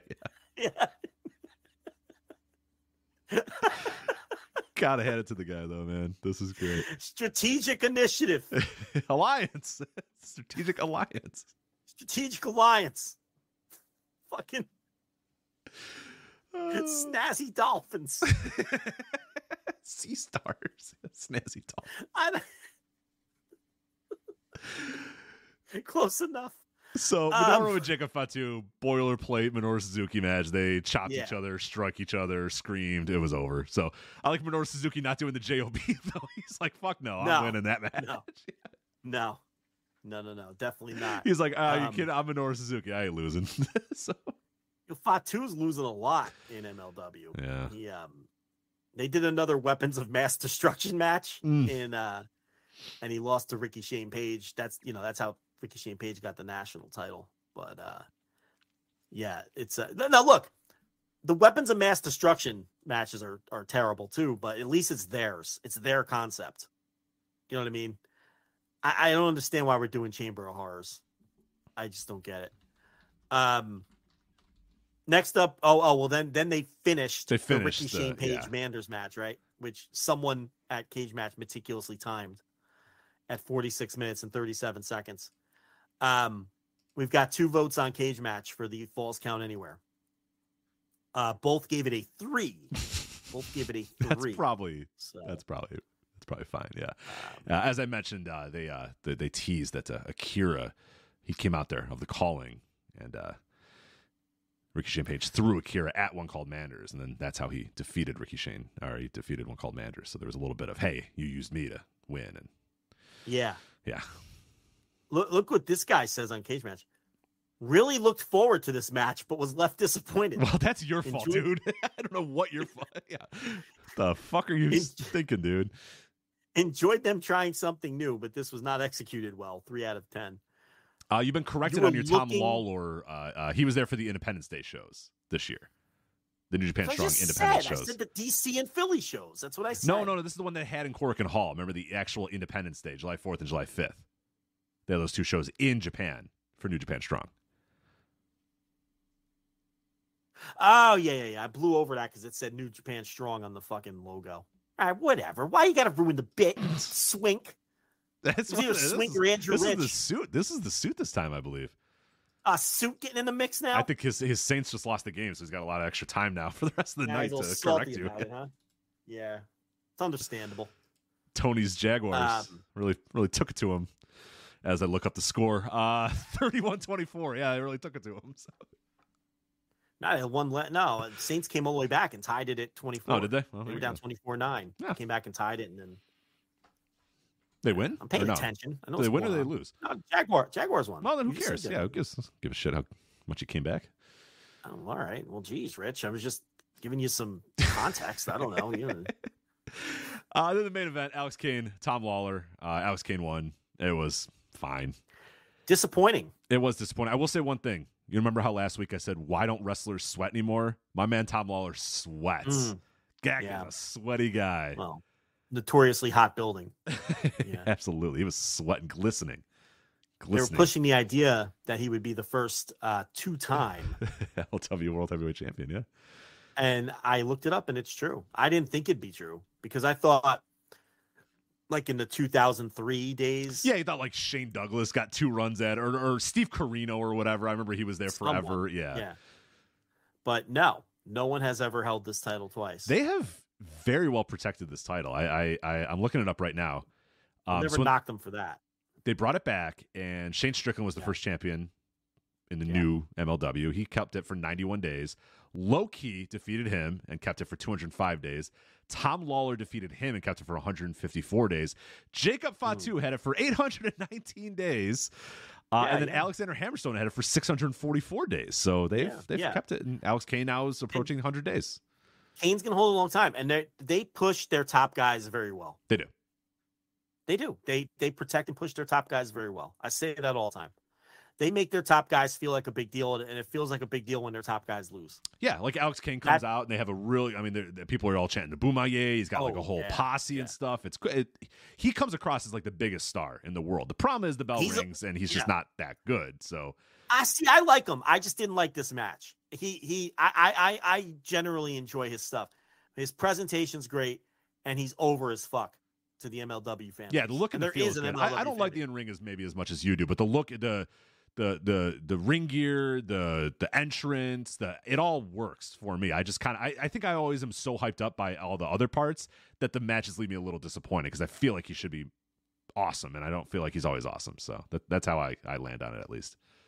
His push was good. He worked up the card, winning the secondary titles, the tag team titles, and then eventually got to the world title. And that's the stuff MLW does well. And, the fans that go to these shows and are into the stories, he's over as fuck to these people. So that was the Slaughterhouse, MLW Slaughterhouse at the 2300 Arena. Keep that in the rotation, MLW. I've left my MLW off to the side this year, but it's time to get back at it. So no, well, it's not because I'm looking at the taping and it's brutal. There are a bunch of names you can't even click on Cage Match, which is never a good sign. No, that's not good. That's not good. They booked Ichiban. Guess he's been there. Well, I mean, we would be remiss if we didn't mention that Matt Cardona came out at the end of the show. Oh, right. So, now I'm over him. I don't know about you. I'm over Matt Cardona popping up everywhere. I don't know. His whole give everybody the finger and curse and say he's the indie god and all that. It's kind of. He did say one thing that I liked though in this promo that had me howling. He came out and said, "We're here in the 23 Arena, and I am an ECW original." And the crowd was just like, bleh. Yeah, because he's trying to, he's using the WWECW or whatever, which I thought was a great line. Did you notice Matt Stryker goes, "Hey, me too"? yeah. Mm-hmm. So that's, you gotta hand it to Matt Stryker. That's Joe, you're right. You gotta hand it to him. Fuck, you're right. And his comedic timing was good, and he just slid it in there. And Dombrowski did the old school, give me a break, like the old babyface announcer thing, You're right. I guess I gotta hand it to him. God damn it. Yeah. There's a good announcer in Matt Stryker somewhere. There always has been. But then he just says stuff, and you're like, "Shut the fuck up, Matt Stryker." That's the problem. Forever though. Yeah. Right. Yeah. It's never coming back out. But there's a good announcer in there somewhere. Yeah. He says a clever thing now and then. I notice he's a little better in the fall and winter because I think he's not busy on his phone looking at his fantasy baseball teams. I think that's what it is. He's got time to chill. Yeah, he's got like 100. I don't know if you noticed. He's like a hardcore fantasy guy, right? Yeah, doesn't he do podcasts and stuff about it? Yeah, yeah. Like he's been on MLB Net. Like I'll be watching MLB Network as background noise in June, and randomly he'll pop up. Oh God! Oh, we're joined by Matt Stryker from the pro wrestling world to talk about a little bit of fantasy talk. Yeah, and he starts talking about like his deep sleepers and shit like that. Like he's deep in the game for fantasy baseball. I'd like to get in a league with him and beat him. That I'd like to do. Come on the show. Him and Vince Russo. Do you think him and Vince Russo are in the same fantasy baseball league? They probably are, right? It's possible, right? I think it's very possible. He's a big fantasy player too. Yeah, I think it's very possible there. Vinny Rue loves the fantasy baseball. Well, is he as bad at that as he is at booking wrestling or what? I'd love to beat him too. You know what I'm going to do? I'm going to round up the whole posse. I'm going to get Matt Stryker, Vince Russo, Gabe Sapolsky, all the baseball nuts. And we are going to have a fantasy baseball league. And who else can get Rick Boney in there? Get the Boner in there. Yeah, Rick got to get Rick Boner. Yeah, he'll definitely play. And he's a hardcore Philly fan. So what you do is you draft a bunch of Phillies so you can trade them to Rick Boney later. That's a veteran move. Yeah, that's a veteran move. Yeah, Kyle Schwarber in the third round for you, and then flip him a little bit later. Yeah. Right. To get what you need. Yeah. No, that's that'd be interesting. I'd see if I could put that together. But so Matt Stryker, slipping that in, and that was pretty much it. You had, now they're going to move in this direction with Cardona, and on the taping they had Cardona and Tom Lawlor versus Alex Kane and Mr. Thomas, which is his second with the Boomaye Fight Club, the old Blaster McMassive, Rich Thomas Sharp, who that was. They didn't have any. They had one title match on the whole taping. The Calling in Second Gear crew, the feud that will never end. I do not need to see that. God, it's like these Circle 6 rejects versus the Game Changer Wrestling crew. I don't know. No interest. So yeah, you're wrong because Akira teamed with Ricky Shane Page, and it doesn't look well. Maybe they broke up. Who knows? Maybe that was look at the result. I clicked ahead to that card. Look at the result. I don't know. Oh, did they break up? No contest. No contest. I don't know. Spoiler alert. We'll just have to watch MLW Fusion live on YouTube on the day that it gets uploaded to YouTube. Thursday. I think it's a Thursday show, right? Yeah, I don't think it's on YouTube. I don't think you're right about that. 3 hours ago, 42 minutes, 43 seconds, MLW Fusion 187.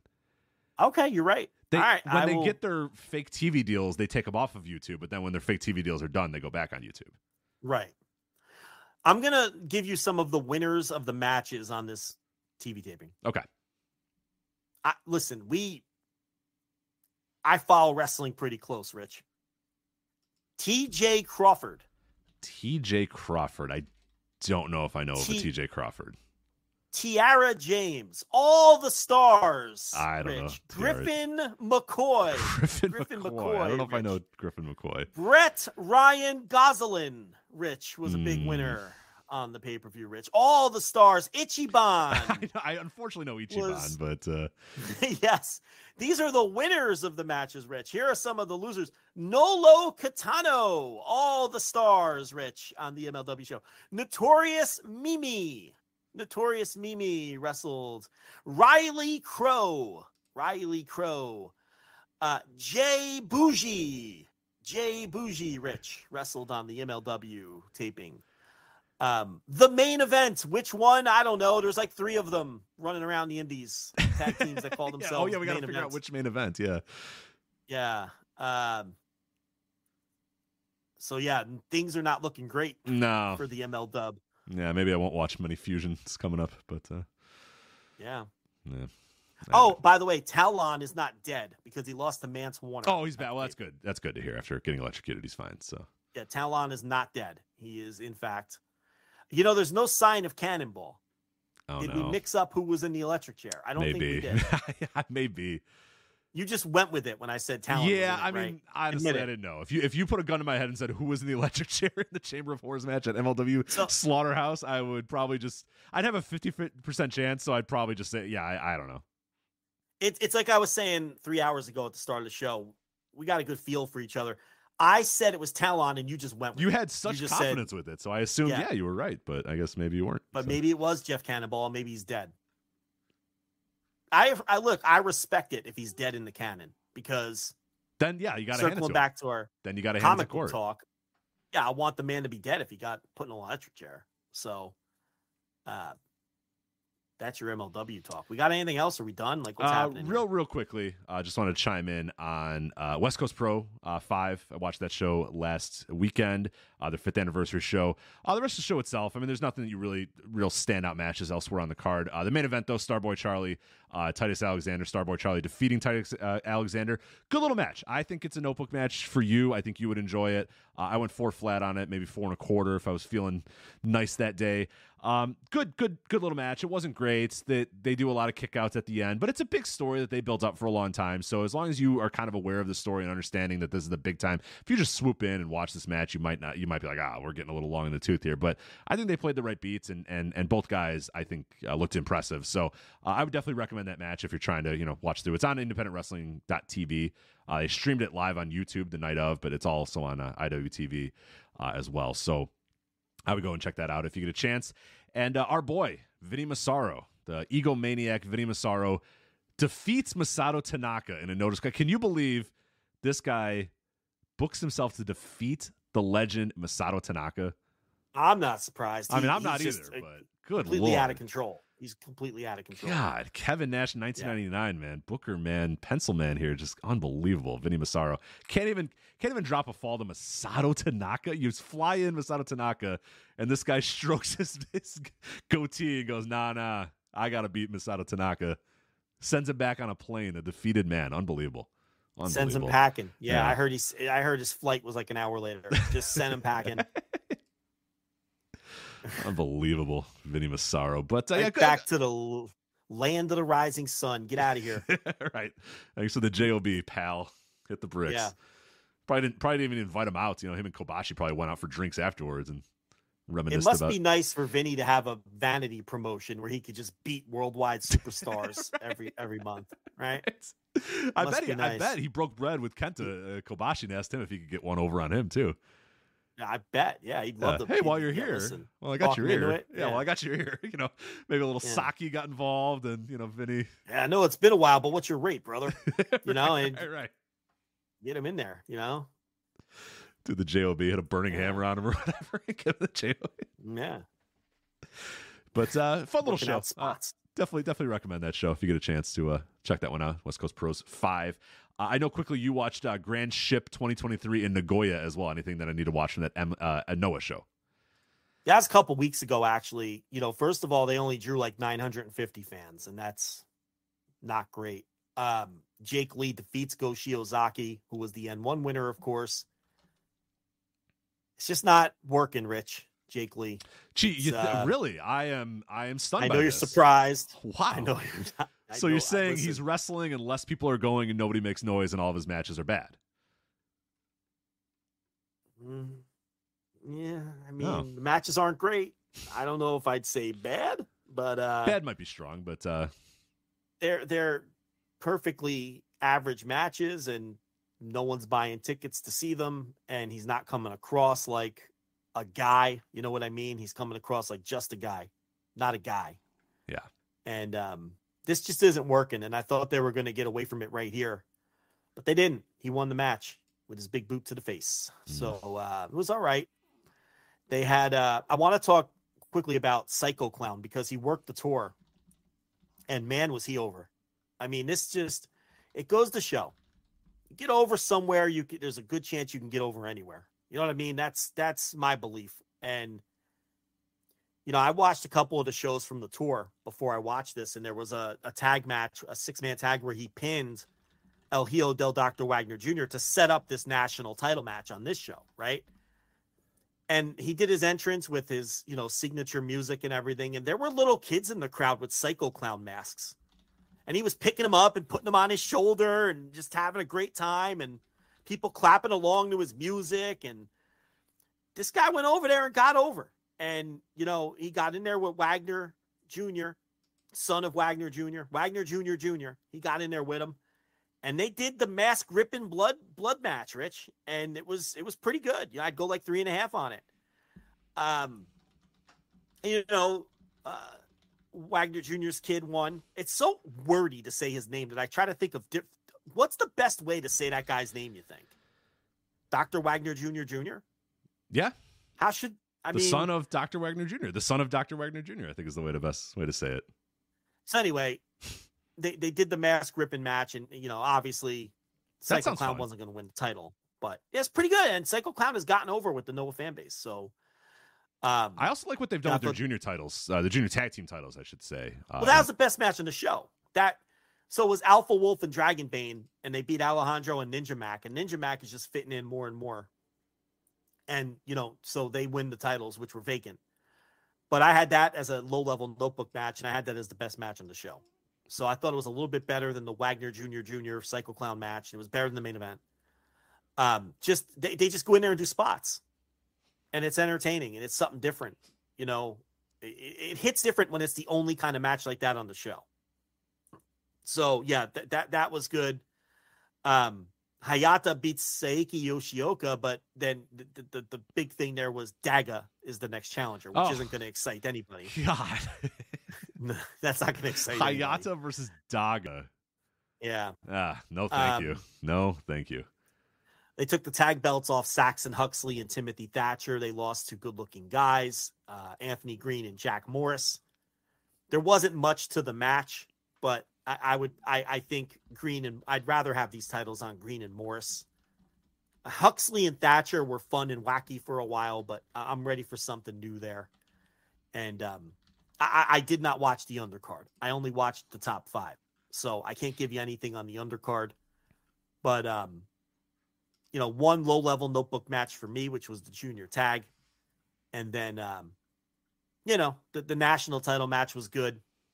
The GHC match was okay. But Jake Lee just isn't connecting with their audience, and his matches aren't great. Yeah, I don't know if I can do a 21-minute Jake Lee match. I've done I've had a lifetime of 21-minute Jake Lee matches that the crowd doesn't care about. So I think I'm very He's good. Jake Lee. I mean, the view never changes with this guy. It's just, I don't know. They gave it a shot, but it's going on way too long. It's time to pivot off. They're going to lose Nakajima soon. Kanoa is the next challenger. He was doing commentary. And, he took off the headset and got in there and made angry Kanoa faces, and he'll be the next guy. And at this point, we just root for whoever faces Jake Lee to beat him. Does Kanoa feel particularly hot right now? No. Is Noah particularly well booked, so does it matter? No. They could do anything, and it wouldn't surprise me. So...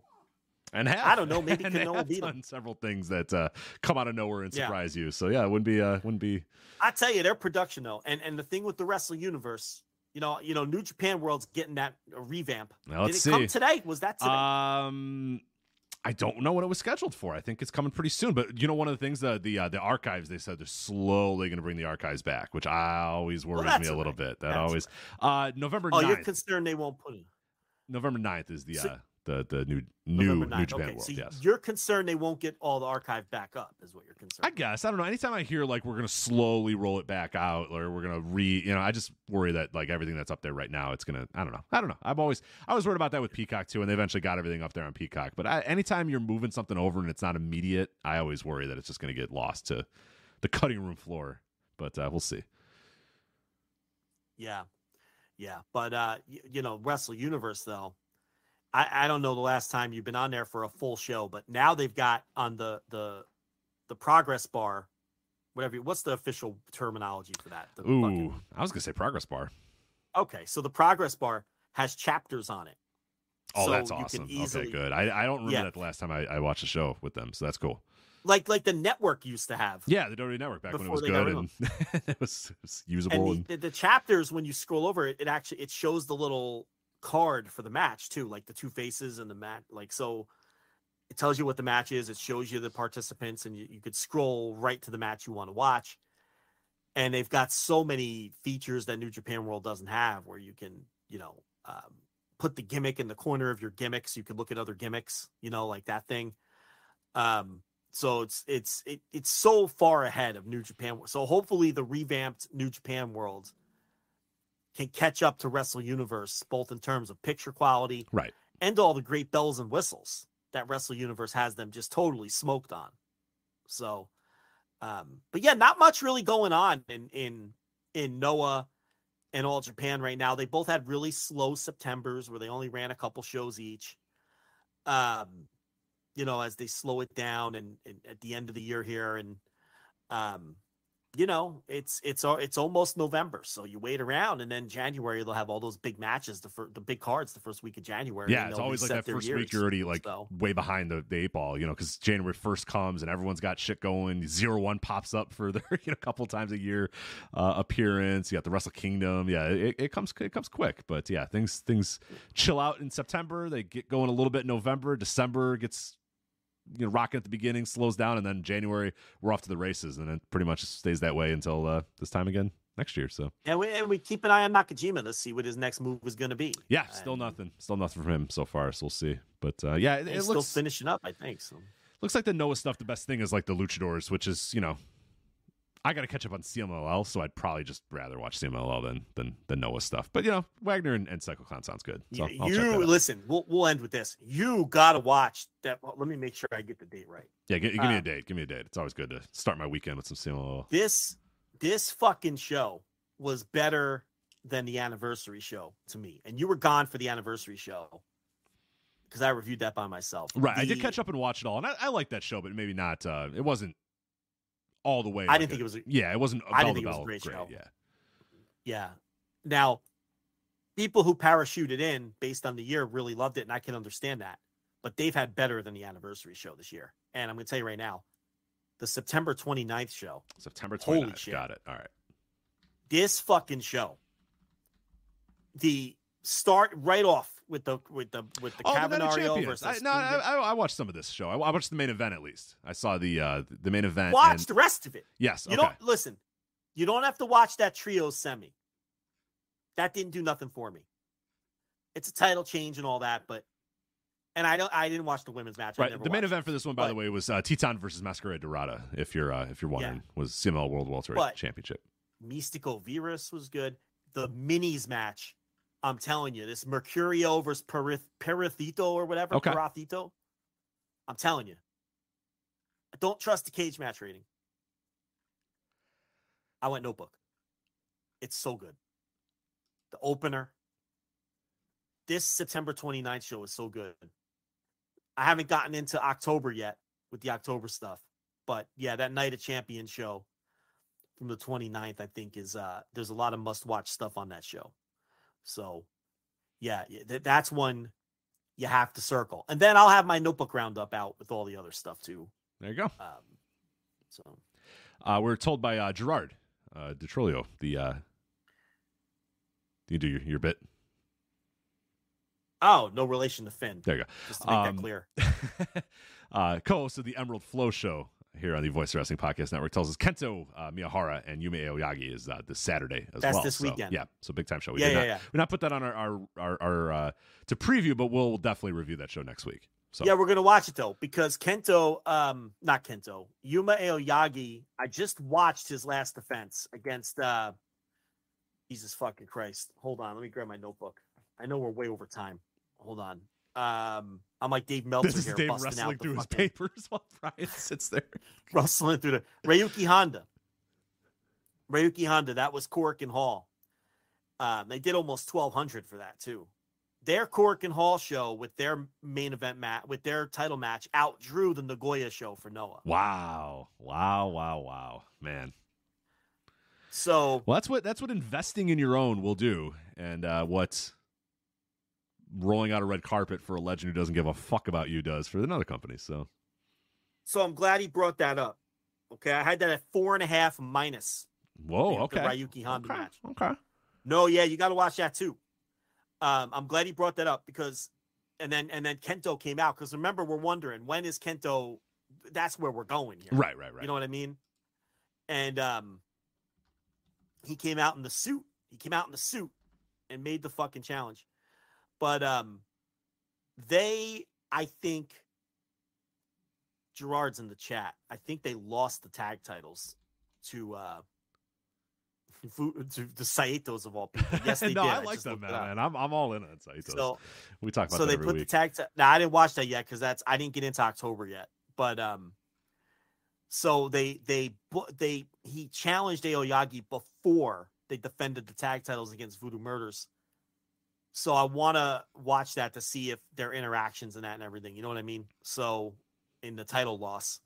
But yes, that match is this weekend. And yes, obviously we're going to watch that and talk about it. That's a big time match. I mean, you know, that the ceiling for that is match of the year. Oh, absolutely. So, you know, we got to be on top of that this weekend, and we will be on top of that for sure. Weekend. Definitely be watching it. Nathan in the note of chat room points out All Japan happy to be competing against Jake Lee. It's funny, you know, that Jake Lee gets poached from All Japan. They're probably like, all right, your problem now. And now they are outdrawing them, you know.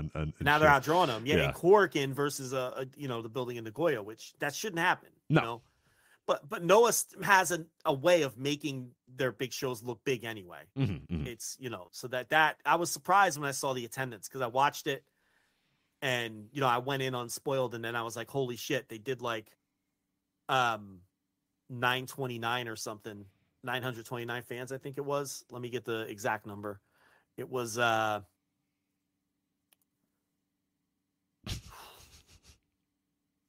could look it up, but now I'm doing the Brian Alvarez thing where I just let you sink in and leave Hold on, let me get uncomfortable amounts of silence in a podcast. It's the end of the show. It's the end of the show. They enjoy it. Grand Ship in Nagoya, 940. Oof. 940 was the number on that one. They ran. No, that was Shinjuku Face.